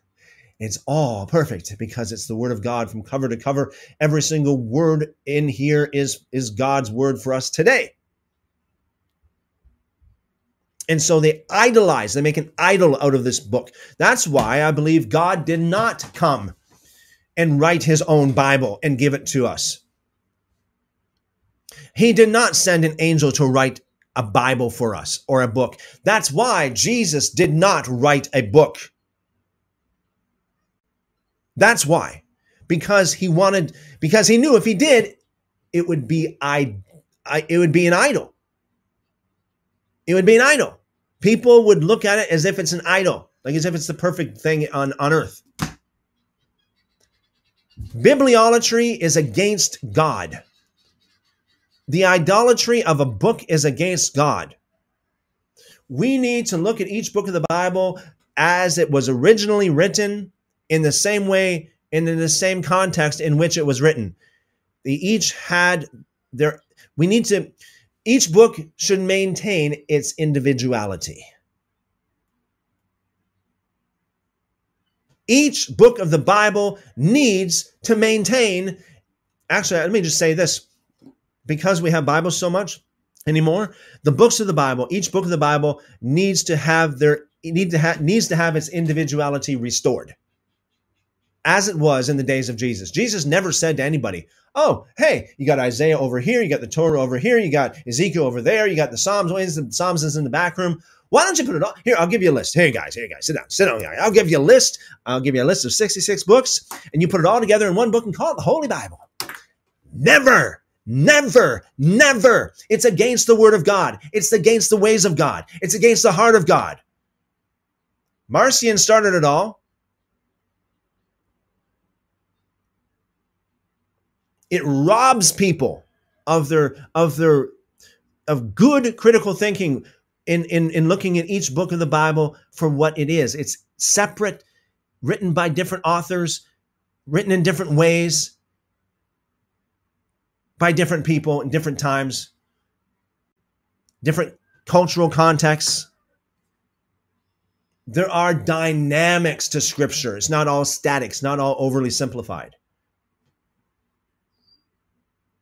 And you know what? When it comes to Paul, I'll say this.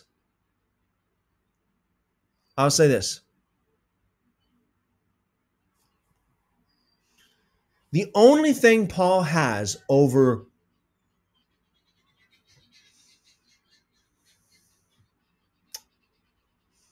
who should I say? Who should I say? The only thing Paul has. Okay, I'll give Paul some extra credit here. Okay, I'll give Paul some extra prestige here. Okay, I'll be extra gracious to Paul here. The only thing Paul has over Billy Graham is the fact that Paul lived in the late first century, and he was able to talk to some of these disciples, albeit he didn't talk very much, and he even bragged about not talking to them very much in Galatians chapter 1, Galatians chapter 2, which is very weird. He, at best, if you want the best case scenario with Paul, at best, he is just like another Billy Graham. He wasn't there when Jesus walked this earth. He wasn't there with Jesus. He didn't get the training. He didn't have the experience. He wasn't there. He wasn't an eyewitness. He was only somebody who got a vision of Jesus like millions of other people have claimed later on. And thus he went on his journeys to preach his gospel, nobody, not even James, Peter, James, or John, or any of the 12, not even Jesus ever used that kind of terminology. My gospel. It's my gospel, this, my gospel, that. Only Paul spoke like that. Why? Why? Why would he do that? Perhaps his gospel was different than the other gospels?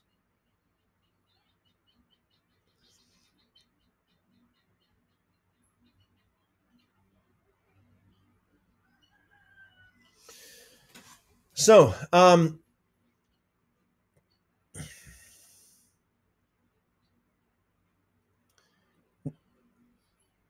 I accept or reject. Let me just say, the idea of accepting or rejecting Paul to me is ridiculous. It's just like, do you accept Billy Graham? Do you reject Billy Graham? So what do you mean accept or reject Billy Graham? Like, Billy Graham is Billy Graham. He said some good things. He said some things I don't agree with. What do you mean? It's not about accepting or rejecting like that. It's like, well, did Billy Graham say anything out of line? Is any of his books got, is there one phrase that he says that's not the word of God? If it is, we'll reject him. No, that's not how I look at it. I look at Paul just like how I look at Billy Graham. I look at Paul just like I look at Clement, okay, in the 2nd century. The early church fathers.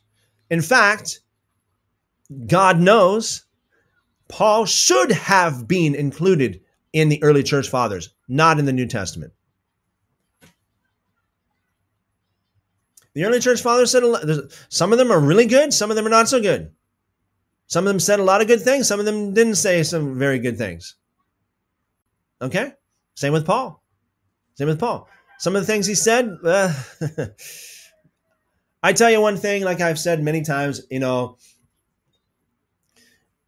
if I die and go to heaven and see Paul there and Paul's there, I would say, Paul, it's an honor and privilege to meet you, Paul.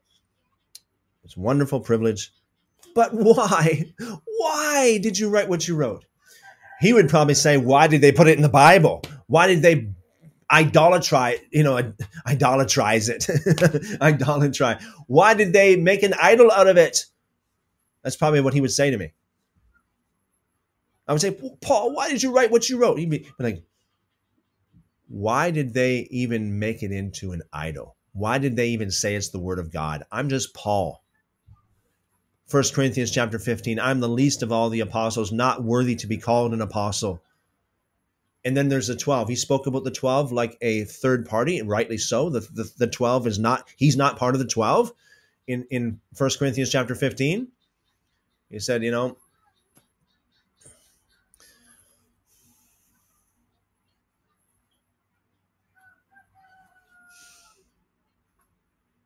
I accept or reject Paul just as much as I accept or reject any of the early church fathers or any of the preachers today.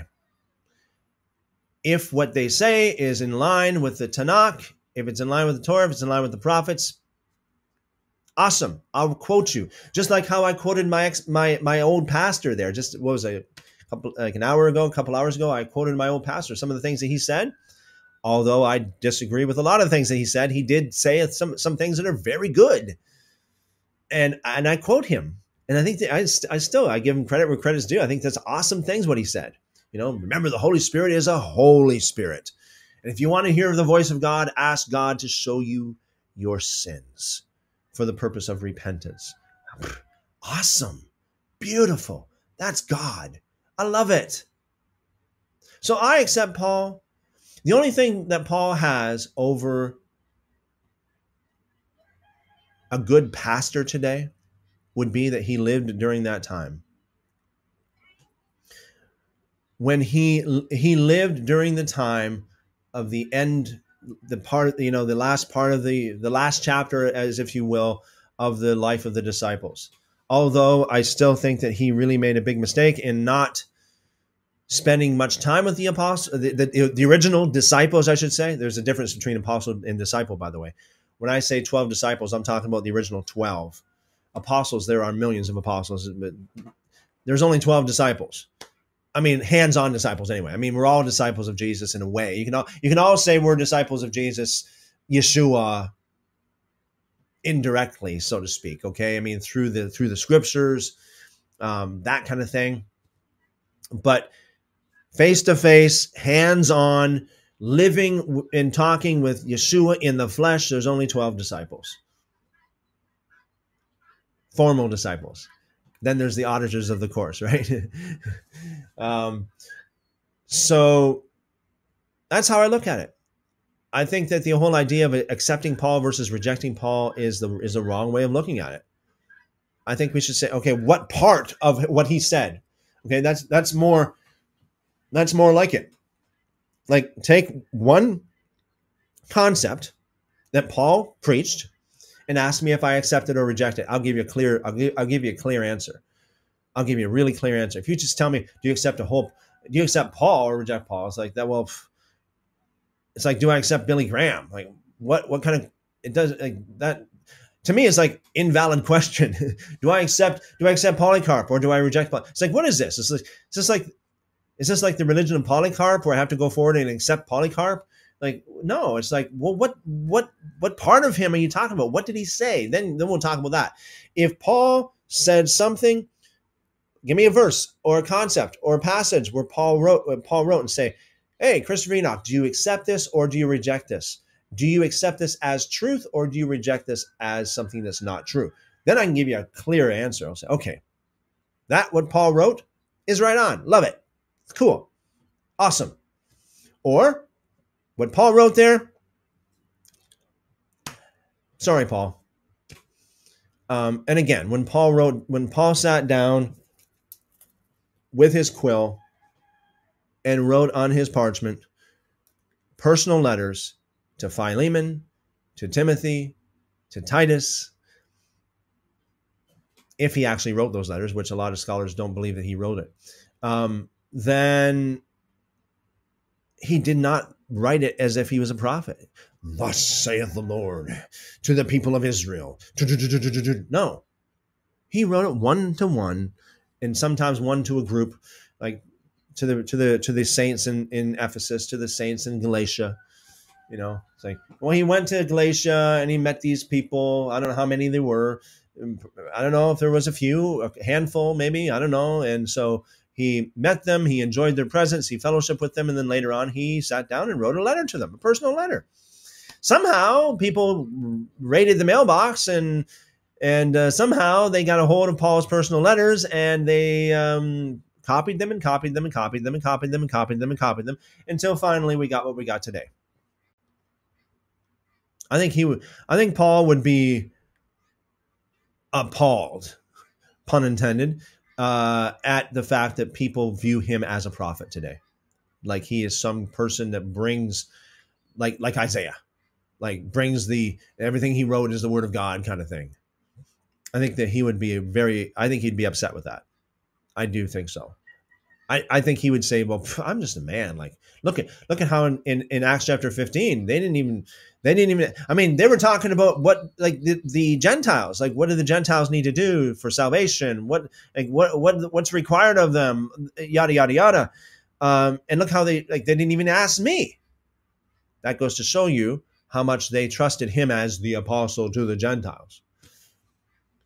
Acts chapter 21, he got in a lot of trouble. Paul got in a lot of trouble. Now, that brings me back to this point here. Why is it that the first 7 letters of Paul are a lot different than the last 6? Now, could it be that the scholars are right, that the last 6 are forged in the name of Paul, that they're not really from Paul at all? It's a forgery, which they claim was a common practice back in those days, okay? It's not like today is looked at as something that's more hideous and more evil than it was back in those days. It's like, from what I understand, historically speaking, back in those days, it was a common practice to forge, to say, well, what would Paul say? What do I think what Paul would say? So I wrote as if I was Paul. I, Paul, an apostle of Jesus Christ, to Titus. Like I'm speaking for Paul. So we got only two things, only 2 explanations for this, because the first 7 is a lot different than the last 6. Okay. That's a fact. Talk to your paleographer if you doubt me. That's a fact. Read it. Study it. It's a fact. The question is why? Why are these letters different? There's only two ways. There's only two things. Only two things it could be. Number one, perhaps the scholars are right. Maybe it wasn't Paul that wrote the last six. Maybe it was someone who forged an anonymous Joe Blow who forged that letter in the name of Paul. Or the only other option is this. Paul repented. In Acts chapter 21, he was faced with it was a turning point for him. Could have been. At least. He came back from preaching the gospel to the Gentiles in Acts chapter 21. And he came back to his mother church, to the mother church, so to speak, in Jerusalem. As always, again, he doesn't have authority he just comes back, he reports back to his superiors, to Peter and James. Okay? And so he comes back, and Peter and James are like, Paul kind of like bursts in the door, and Paul's like, hey, guys, guess what happened, man? We got Gentiles that are receiving the gospel, the word of truth, and I'm preaching the word to them, and they're repenting of their sins, and they're believing in, the Messiah and all this kind of thing. And he's all excited. He's like stoked. And then Peter and James are like, praise God, Paul. But Paul, we need to have a word with you. There's a problem, Paul. There's a problem. We hear rumor that you preach against the Torah and against the traditions of the Jews, and against against Moses. We hear this rumor. Is that true, Paul? And Paul is like, he doesn't really respond really in that. I can see him probably going like, and they're like, okay, Paul, listen, you need to prove, okay, Paul, you need to prove that those things are just rumor. There's nothing to it, but it's just rumor. That this is just rumor, and there's no truth to that at all. There can't be any truth to that, Paul. There can't be. My question is, why would they say that in Acts chapter 21? Could it be that they got a hold of the book of Galatians? Could it be that they got a hold of one of the letters of Paul to Romans, Corinthians? Why was it that they confronted him like that in Acts chapter 21? So they said, okay, Paul, you've got to prove that you walk orderly and you also keep Torah. You have to prove to these people. Otherwise, man, you're in big trouble. You have to prove that this is not true. It can't be true. Man, you're just Paul. You're just Paul. This can't be true. You can't be saying stuff like, that you're not saved by the righteousness of the law. You can't be saying stuff like they didn't say it in those words, but you can't be preaching against the Torah. Okay, Paul, if you really listen, Paul, we have a suspicion that this might be true, but we'll test you, Paul. We'll test you. The only way to prove that you are not anti-Torah is to take the vow. The vow. Really? The vow. What are you talking about, the vow?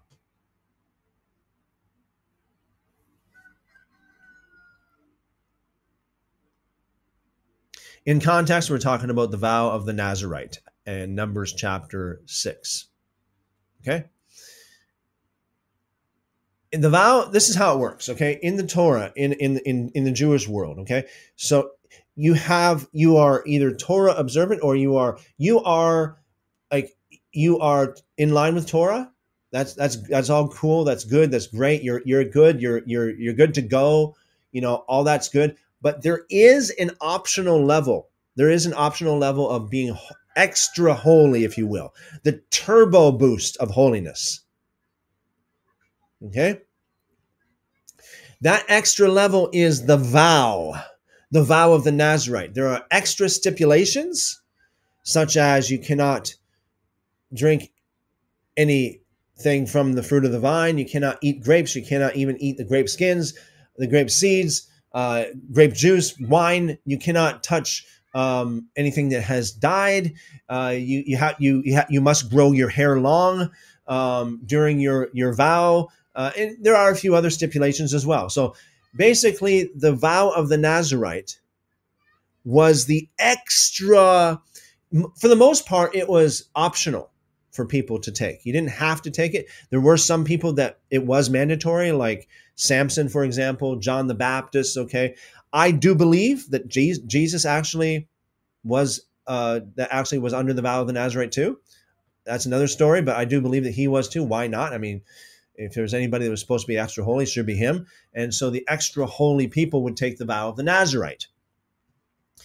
The vow of the Nazarite simply means this. It means you obey the Torah, plus you go over and above.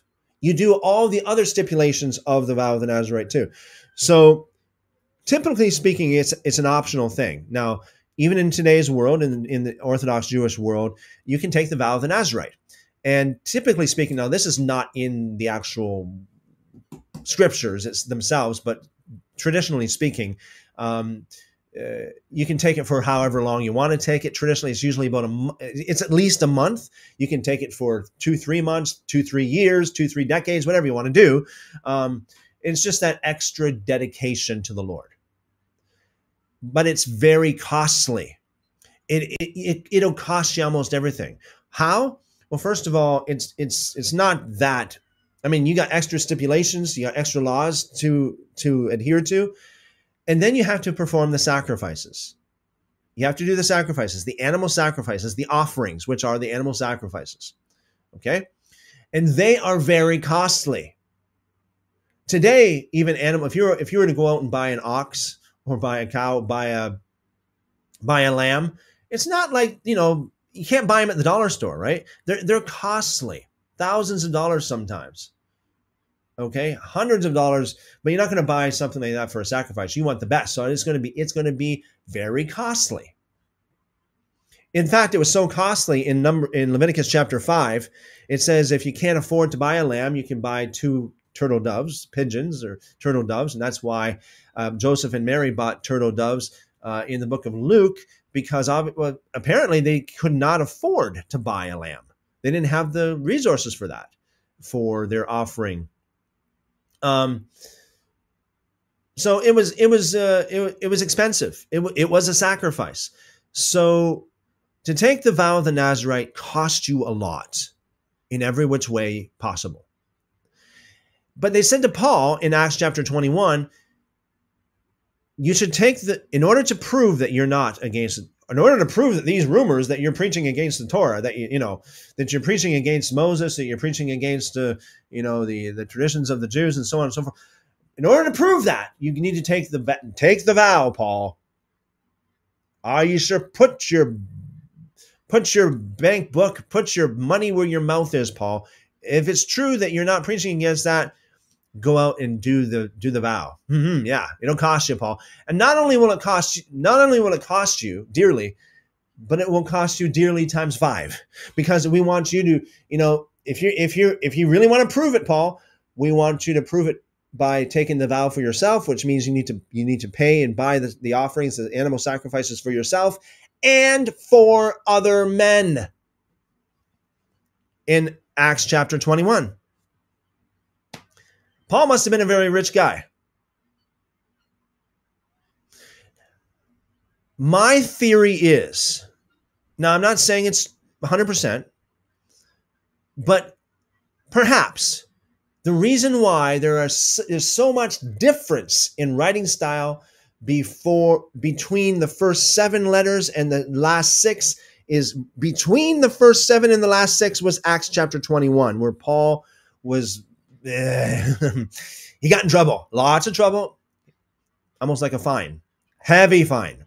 And so maybe he thought, Okay, I'm not doing that again. I'm not writing the book. I'm not saying what I said to Galatians ever again. No way. I'm not doing that ever again. I'm going to write, like Titus, to Titus, that the grace of God teaches you to be godly, to be righteous, to do what's right.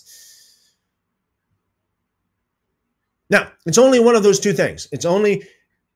What other options do we have? It's either Paul only wrote the first 7 letters and the other 7 or the other 6 are forged, or he changed his writing style drastically. So much so that it convinced the paleographers, those who study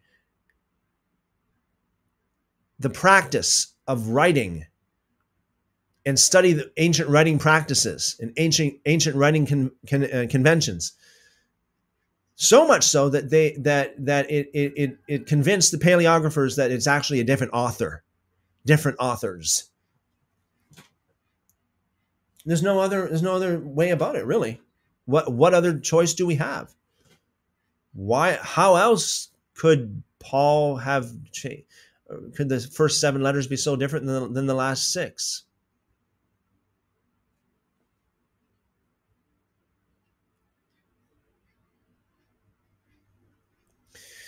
And this is very good, Fearful and Confident. I find it interesting. The New Testament never claims to be the Word of God. There are a lot of things in the Bible that doesn't, people don't realize it. They're believing man, they're not believing God. Even to say that the Bible is the Word of God. God never said that. It doesn't say that in the Bible. But 66 books, that's all. There's no more, no less. Where did God say that? God didn't say that. Church tradition said that. Okay, and there were different church traditions over time. Okay, different church traditions. Let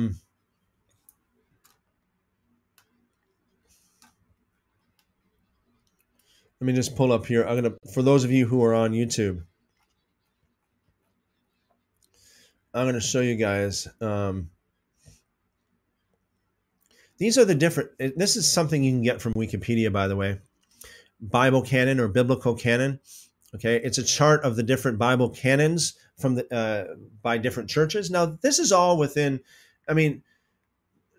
Okay, for those of you who don't know what I'm talking about, when I say Bible canon, I'm talking about the actual list of books that are in the Bible. That's what I'm talking about. So we got 2 different Bible canons, means that one Bible has books that the other Bible does not have. Okay? So here's a chart. You can find this on Wikipedia, Biblical Canon, a chart of the different Bible canons across the spectrum of different Christian churches and through Judaism. So on the far right, I apologize. I know this is very difficult to read, especially if you're on a mobile device, for those of you who are on YouTube. But on the far left-hand side, you have all of the books of the Tanakh, okay? And across the columns, you have the different churches or different religions. For example, the leftmost one, like over here, is Judaism. But the other ones are actually Christian, okay? Nonconformist Protestant, Lutheran, Anglican, Roman Catholic, Greek Orthodox, Slavonic Orthodox, Georgian Orthodox, Armenian Orthodox, Syriac Orthodox, Coptic Orthodox, Tawahedo Orthodox, Assyrian Church of the East, and the Ancient Church of the East. Now, each one of these churches, how many are there? 1, 2, 3, 4, 5, 6, 7, 8, 9, 10, 11, 12, 13. Each one of these different denominations have different books in their Bible. Okay, different books in their Bible. And it's spelled out for us there in this article. Okay, so 13 different. Who's to say which Protestant can say, well, our list of books is the perfect list of books, whereas you guys in the Tawahedo Orthodox, no, you have the wrong list of books. Who's to say that? Who can say that? Nobody has the right to say that. Nobody has the right to say that. Now go down. This is the Tanakh, right? This is the so-called Old Testament. Now this is the, let me see. This is the New Testament down here. Let me just zoom in a little bit for easy. Oh, sorry. A little bit easier for you guys to see, hopefully. So this, oh, no, I'm lost. Where are we? Here it is. New Testament. So we have 7 different churches: Protestant, Roman Catholic, Eastern Orthodox, Armenian Orthodox, Coptic Orthodox, Tawahedo Orthodox, Syrian Orthodox. Each one of these churches have different books in their New Testament. For example, the early tradition of the Armenian and the early tradition of the Syriac had a book called the Acts of Paul and Thecla. The Acts of Paul, tongue twisted now. The Acts of Paul and Thecla. Okay, that's a book that was in the early Bibles of the Armenian church and the Syriac church. 3rd Corinthians was in the early Bible of the Syriac church. Paul's letter to the Laodiceans, which we don't see anymore, was included in the in some of the manuscripts. Wait a second. From the Wycliffe, Protestant and Roman Catholic Bibles. And then we have lots of these other books that are only included in the Ethiopian Tawahedo tradition, such as the Synaidos, 2 Synaidos, different books. More than that. 1, 2, 3, 4 different of the Synaidos. We have the Book of the Covenant, which is the Mashafa Kidon, and the Mashafa, another Book of the Covenant number 2. We got the Ethiopian Clement, Ethiopian Didascalia. So all these are in the New Testament of the Ethiopian Orthodox Church. And that's not to even mention the fact that the oldest Bible that we have on earth, the Codex Sinaiticus, have different books in the New Testament too. What happened to them? Why did the Bible publishers why did it slip through their fingers? There are different theories out there, but again, Bible canon is not of God. We should read and believe and understand every book for what it really is. We should not try to carve an idol, i.e. Bible canon. Period. End of story.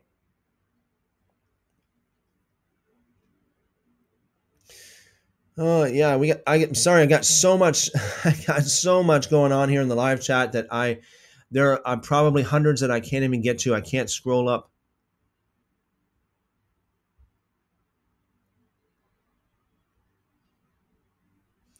Much of this, I'm sorry. If you have any questions for me and I didn't get to them, my apologies. Please label it with @Christopher. I'll have to just read those ones because just so much going on here.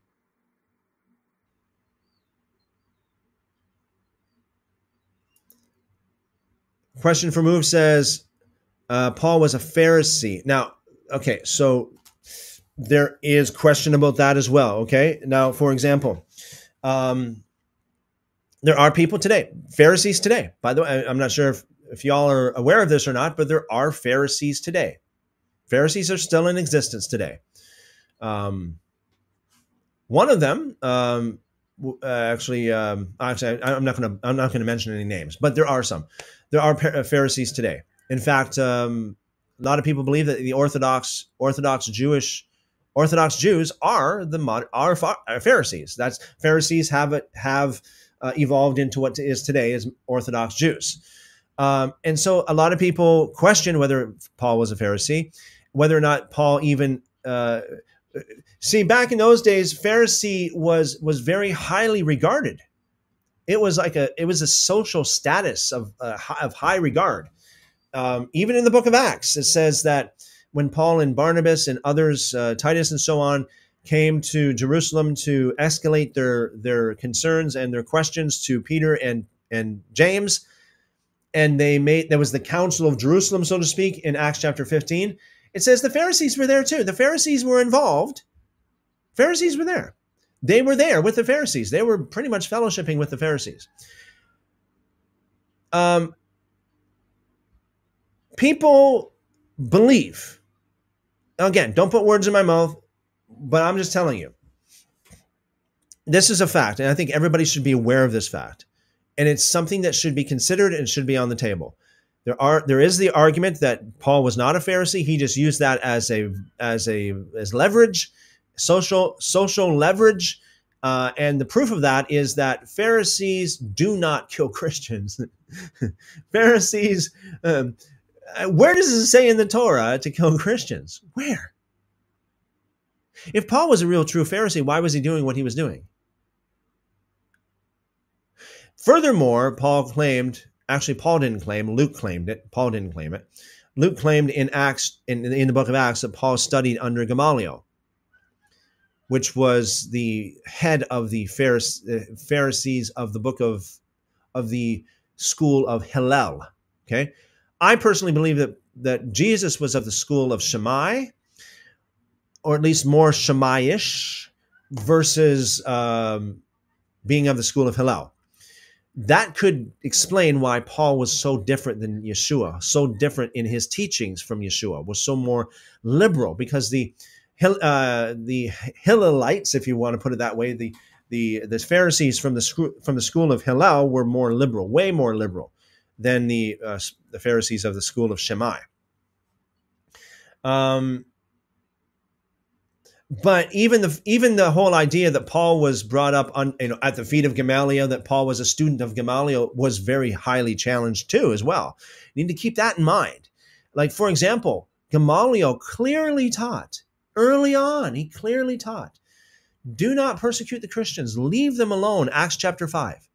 Leave them alone. If what they're doing is of God, it will stand, and you're just going to end up fighting against God. It's not going to work. If what they're doing is not of God, it'll fall anyway. And don't worry about it. Just leave the Christians alone. What did Paul do? By his own admission, he persecuted the Christians unto death. The exact opposite to what Gamaliel taught.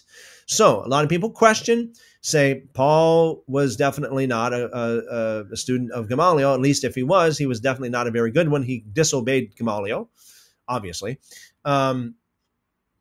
And some people believe that Paul wasn't even a Pharisee. And if he was from Tarsus, how could he be? I mean, I guess it's possible for him to be a Pharisee from Tarsus, but I mean, it's not like he was Paul from Jerusalem, or Paul from Bethlehem, or Paul from Judea, or Paul from Judah. Would he still be picked as a disciple? No, I do not believe so, because of the fact that I believe that it was Jesus. I believe it was God's will for him not to be a legit part of the 12 disciples, because of how much idolatry we have today already. We have so much idolatry of Paul, that it's just absolutely ridiculous. And it would be even way more than it is now if Paul was part of the 12.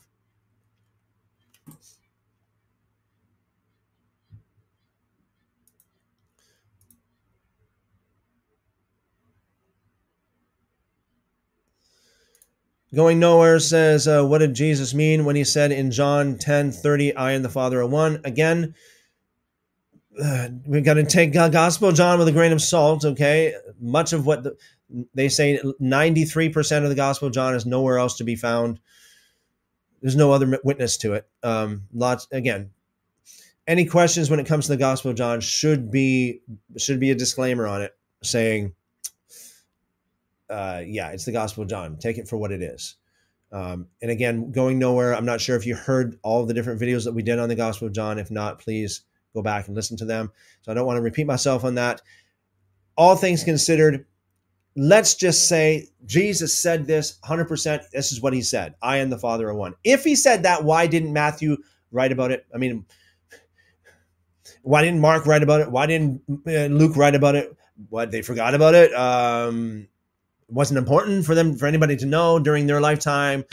uh, or it was just something that wasn't historically accurate. But let's just assume it's historically accurate, okay? I and the Father are one. So it also says in the scriptures that when a man marries a wife, they become one. Does that mean they are the same person? No. Does that mean they have the same authority? No. So that's how I would answer that going nowhere. Thank you for your question. Very good question.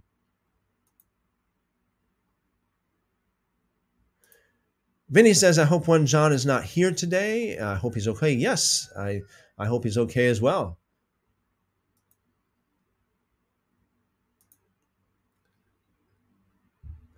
I did actually send him a message there not too long ago, and I hope if you get that, if you responded, I don't know if you responded yet or not.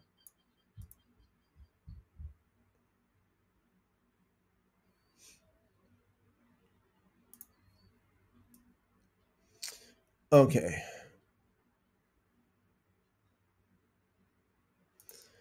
Going nowhere says, is there such thing as righteous anger? Can a Christian display righteous anger? Yes, yes, absolutely. Righteous anger, being angry about something that's sinful. However, I do have to say you have to be very careful when it comes to righteous anger, because as it says, even Paul said this. Okay, I'm quoting this. I'm quoting Paul because it's good. Okay, it's good. He said, "In your anger, do not sin." Right. So it's important to control yourself. Right. Self control. It's good. Righteous anger is good. Okay. But in your anger, do not sin. That's all I got to say about that. So, very good question. Going nowhere.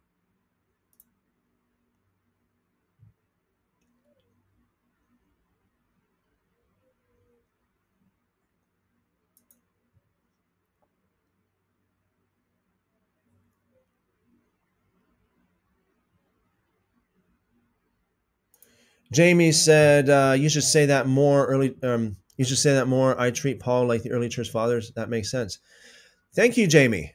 Thank you. I will. Very well. Very good. Thank you for that. Yeah, I see a lot of people. They get the idea because you know what it is. It's because they've been taught all their life that Paul is like, it's like then Paul is like Jesus, right? I mean, in a way, like and their bibliolatry and they understand a lot of things. And so when I even question Paul, not to say that he was even wrong, but just to even question him, they're like, whoa, you're it's like totally wrong. You're blasphemous. How dare you say that? And so the thing is, and this is I look at it like a pendulum. It's like the pendulum swung it swung too far in one direction. I'm just pulling it back the other direction. People think that I'm pulling it back all the way, but no, I want to have, my goal is to have a very healthy and balanced point of view. Going nowhere says, what are some things Paul said that you do agree with? Um, I quote them all the time. Going nowhere, everything that I quote of Paul, and I do it almost probably every live stream that I do. I quote Paul, like I just did, right? And every time I quote Paul, if I quote Paul on these things, it's because I agree with it and I like it, and I think that what he said is right. Not that everything he says is right, okay, but yeah, like if he says something that's good and something that people need to hear, I quote it. Just like I quoted that old pastor of mine.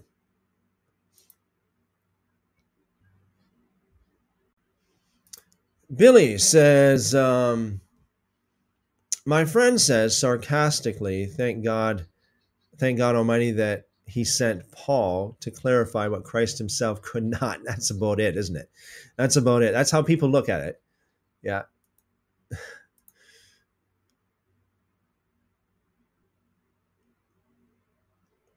Okay. Karina says in Matthew 5, when Yahusha was speaking in verse 22 and 28, was this a reference to Proverbs 24, verse 9? Okay, so let's just take a look at Proverbs 24, verse 9. You'd be surprised too, as well, as how many times Yeshua referenced the Apocrypha too, and the Pseudepigrapha. It's amazing how many times.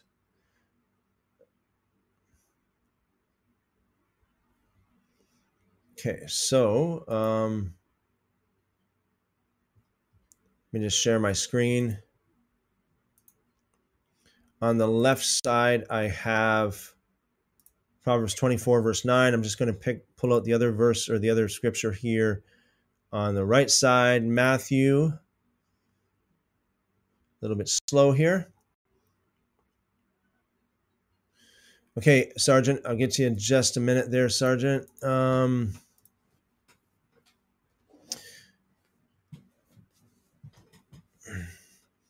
Yeah, so Matthew chapter 5, verses 22.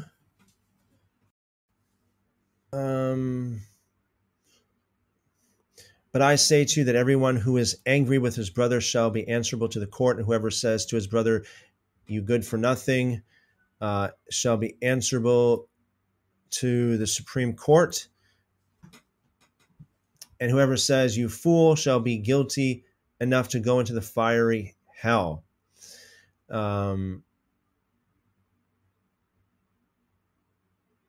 Proverbs 24, verse 9, the devising of foolishness is sin, and the scoffer is an abomination to humanity. Well, yeah.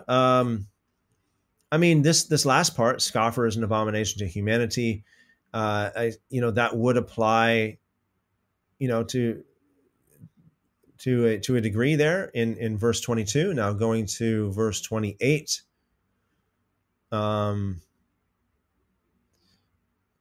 Says, but I say to you that everyone who looks at a woman with lust for her has already committed adultery with her in his heart. Wait a second. Is that 28?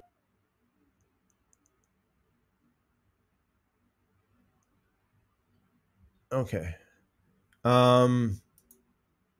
The devising of foolishness is sin. Yeah, very good, very good. Yeah, because the devising of foolishness, very good point for sure. Yes, I would say. I wouldn't say for sure that was a direct reference, but definitely it's that particular concept was what Yeshua was talking about. Yeah, very good, excellent. So, Sergeant, I can't come on now, but I need prayer for my son's healing. He isn't feeling well, and I've been asked to speak at a local Christian church tomorrow. I'll need prayer for set apart spirit. Yeah. Okay. So let's do this here. We'll pray, and very shortly I'm going to wrap this up. But we're going to pray this. We'll pray for Sergeant and his son's healing, and yeah. So everyone within the sound of my voice, I am. Streaming live on Podbean, as well as on TikTok, and as well as on several other different platforms as well. So everyone within the sound of my voice, every one of you that consider yourselves to be a believer, let's join in prayer. So, Father, we thank you, Father, for this day. Thank you, Father, for your blessings upon us. Thank you, Father, that you've brought us even another Shabbat, another time of fellowship, and another time of just, talking about this and chatting about the scriptures and about truth and about Yeshua. Thank you, Father, for another day that you've given us. We rejoice and we are glad in it. And so, Father, we come before you with humility and with praise. You are righteous. You are holy. As Daniel's prayed, you are the great and awesome God, you who keep your covenant of love with those who love you and those who follow your commands. Holy is your name. Father, we ask you that you would have mercy upon Sergeant R's son, that he would be healed and that he would be feeling better from this point on. Father, send your spirit, send your angels, do whatever needs to be done there. Have mercy, Father. And Father, let Sergeant R have a wonderful time at the church tomorrow where he was invited to speak. Give him wisdom and revelation. Let your words be in his mouth. We spoke earlier about prophesying. Father, let the spirit of prophecy be upon him, even if he doesn't even realize it. But Father, let him be a vessel through which you can speak to especially to the leadership of this church. Father, put on his heart and on his mind the things that the people need to hear. Give him wisdom to say what he should say, not to say what he shouldn't say, the wisdom to deliver the message in the right way, the best possible way for it to be delivered, and give him the knowledge that he needs to have a wonderful, successful time tomorrow in speaking at this church, and that he would have a set apart spirit, a spirit that would be evident to all, a spirit that would be glorified in the hearts and minds of all the people who look upon Sergeant R. They would say, I want what he has. I want what he has. And Father, let it be that whatever word you give him, let it be a word that would draw the people out from the world, so to speak, figuratively speaking, and to be set apart themselves, to be holy.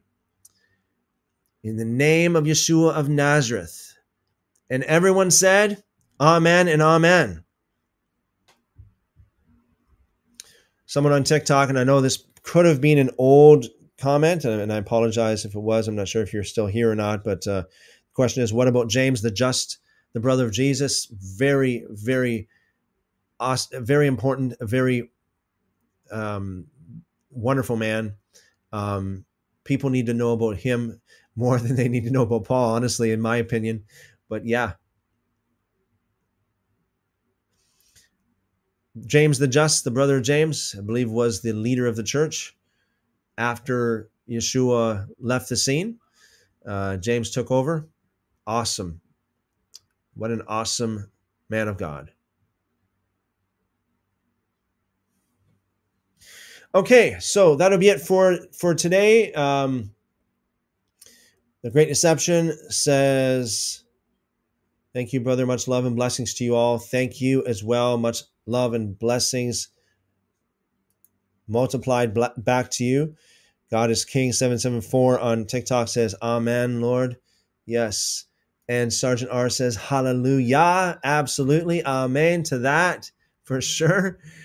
Be blessed, brother. Let me know how it went. I'm talking as if it's in the future, but let me know how it goes, okay? So, yeah, awesome. You guys are awesome.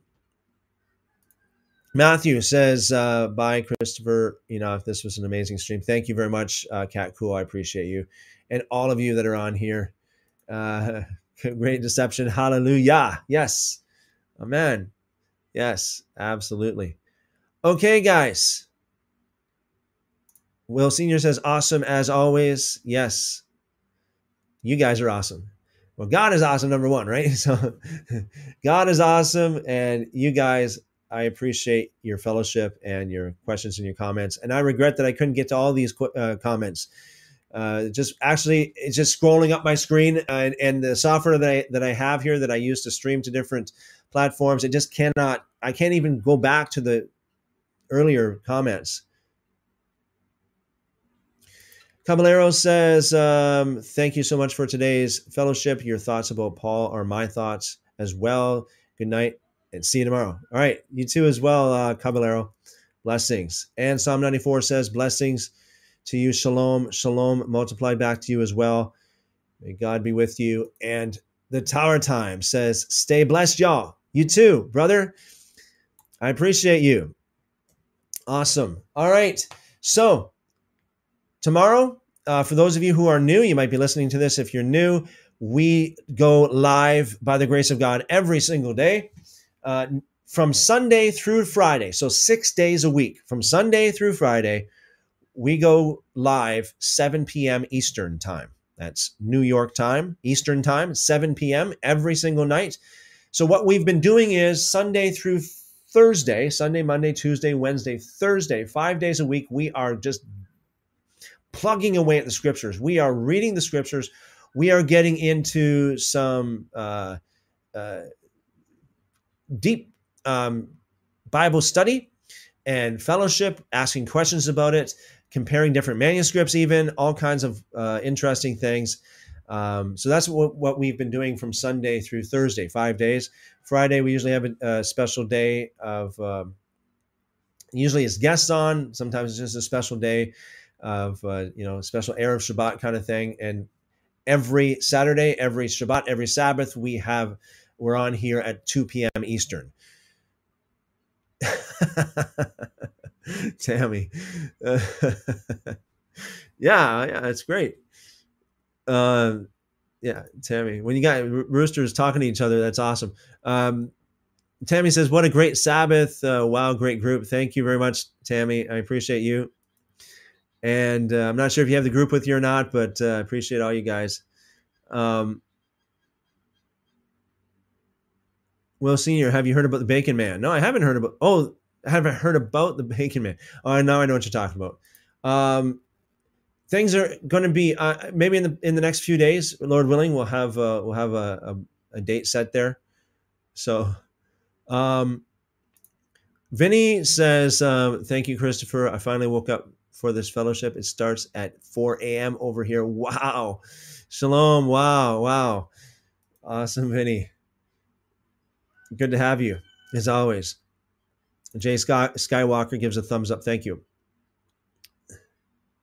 And the Tower Time says, don't forget to tap the like button and go to these vids online and comment. It will help our fellowship grow. Thank you very much, the Tower Time. I appreciate that. All right. As always, I pray you guys are blessed. The Lord bless you and keep you, make his face to shine upon you, lift up his countenance upon you, and give you wonderful, wonderful shalom. Amen. See you tomorrow.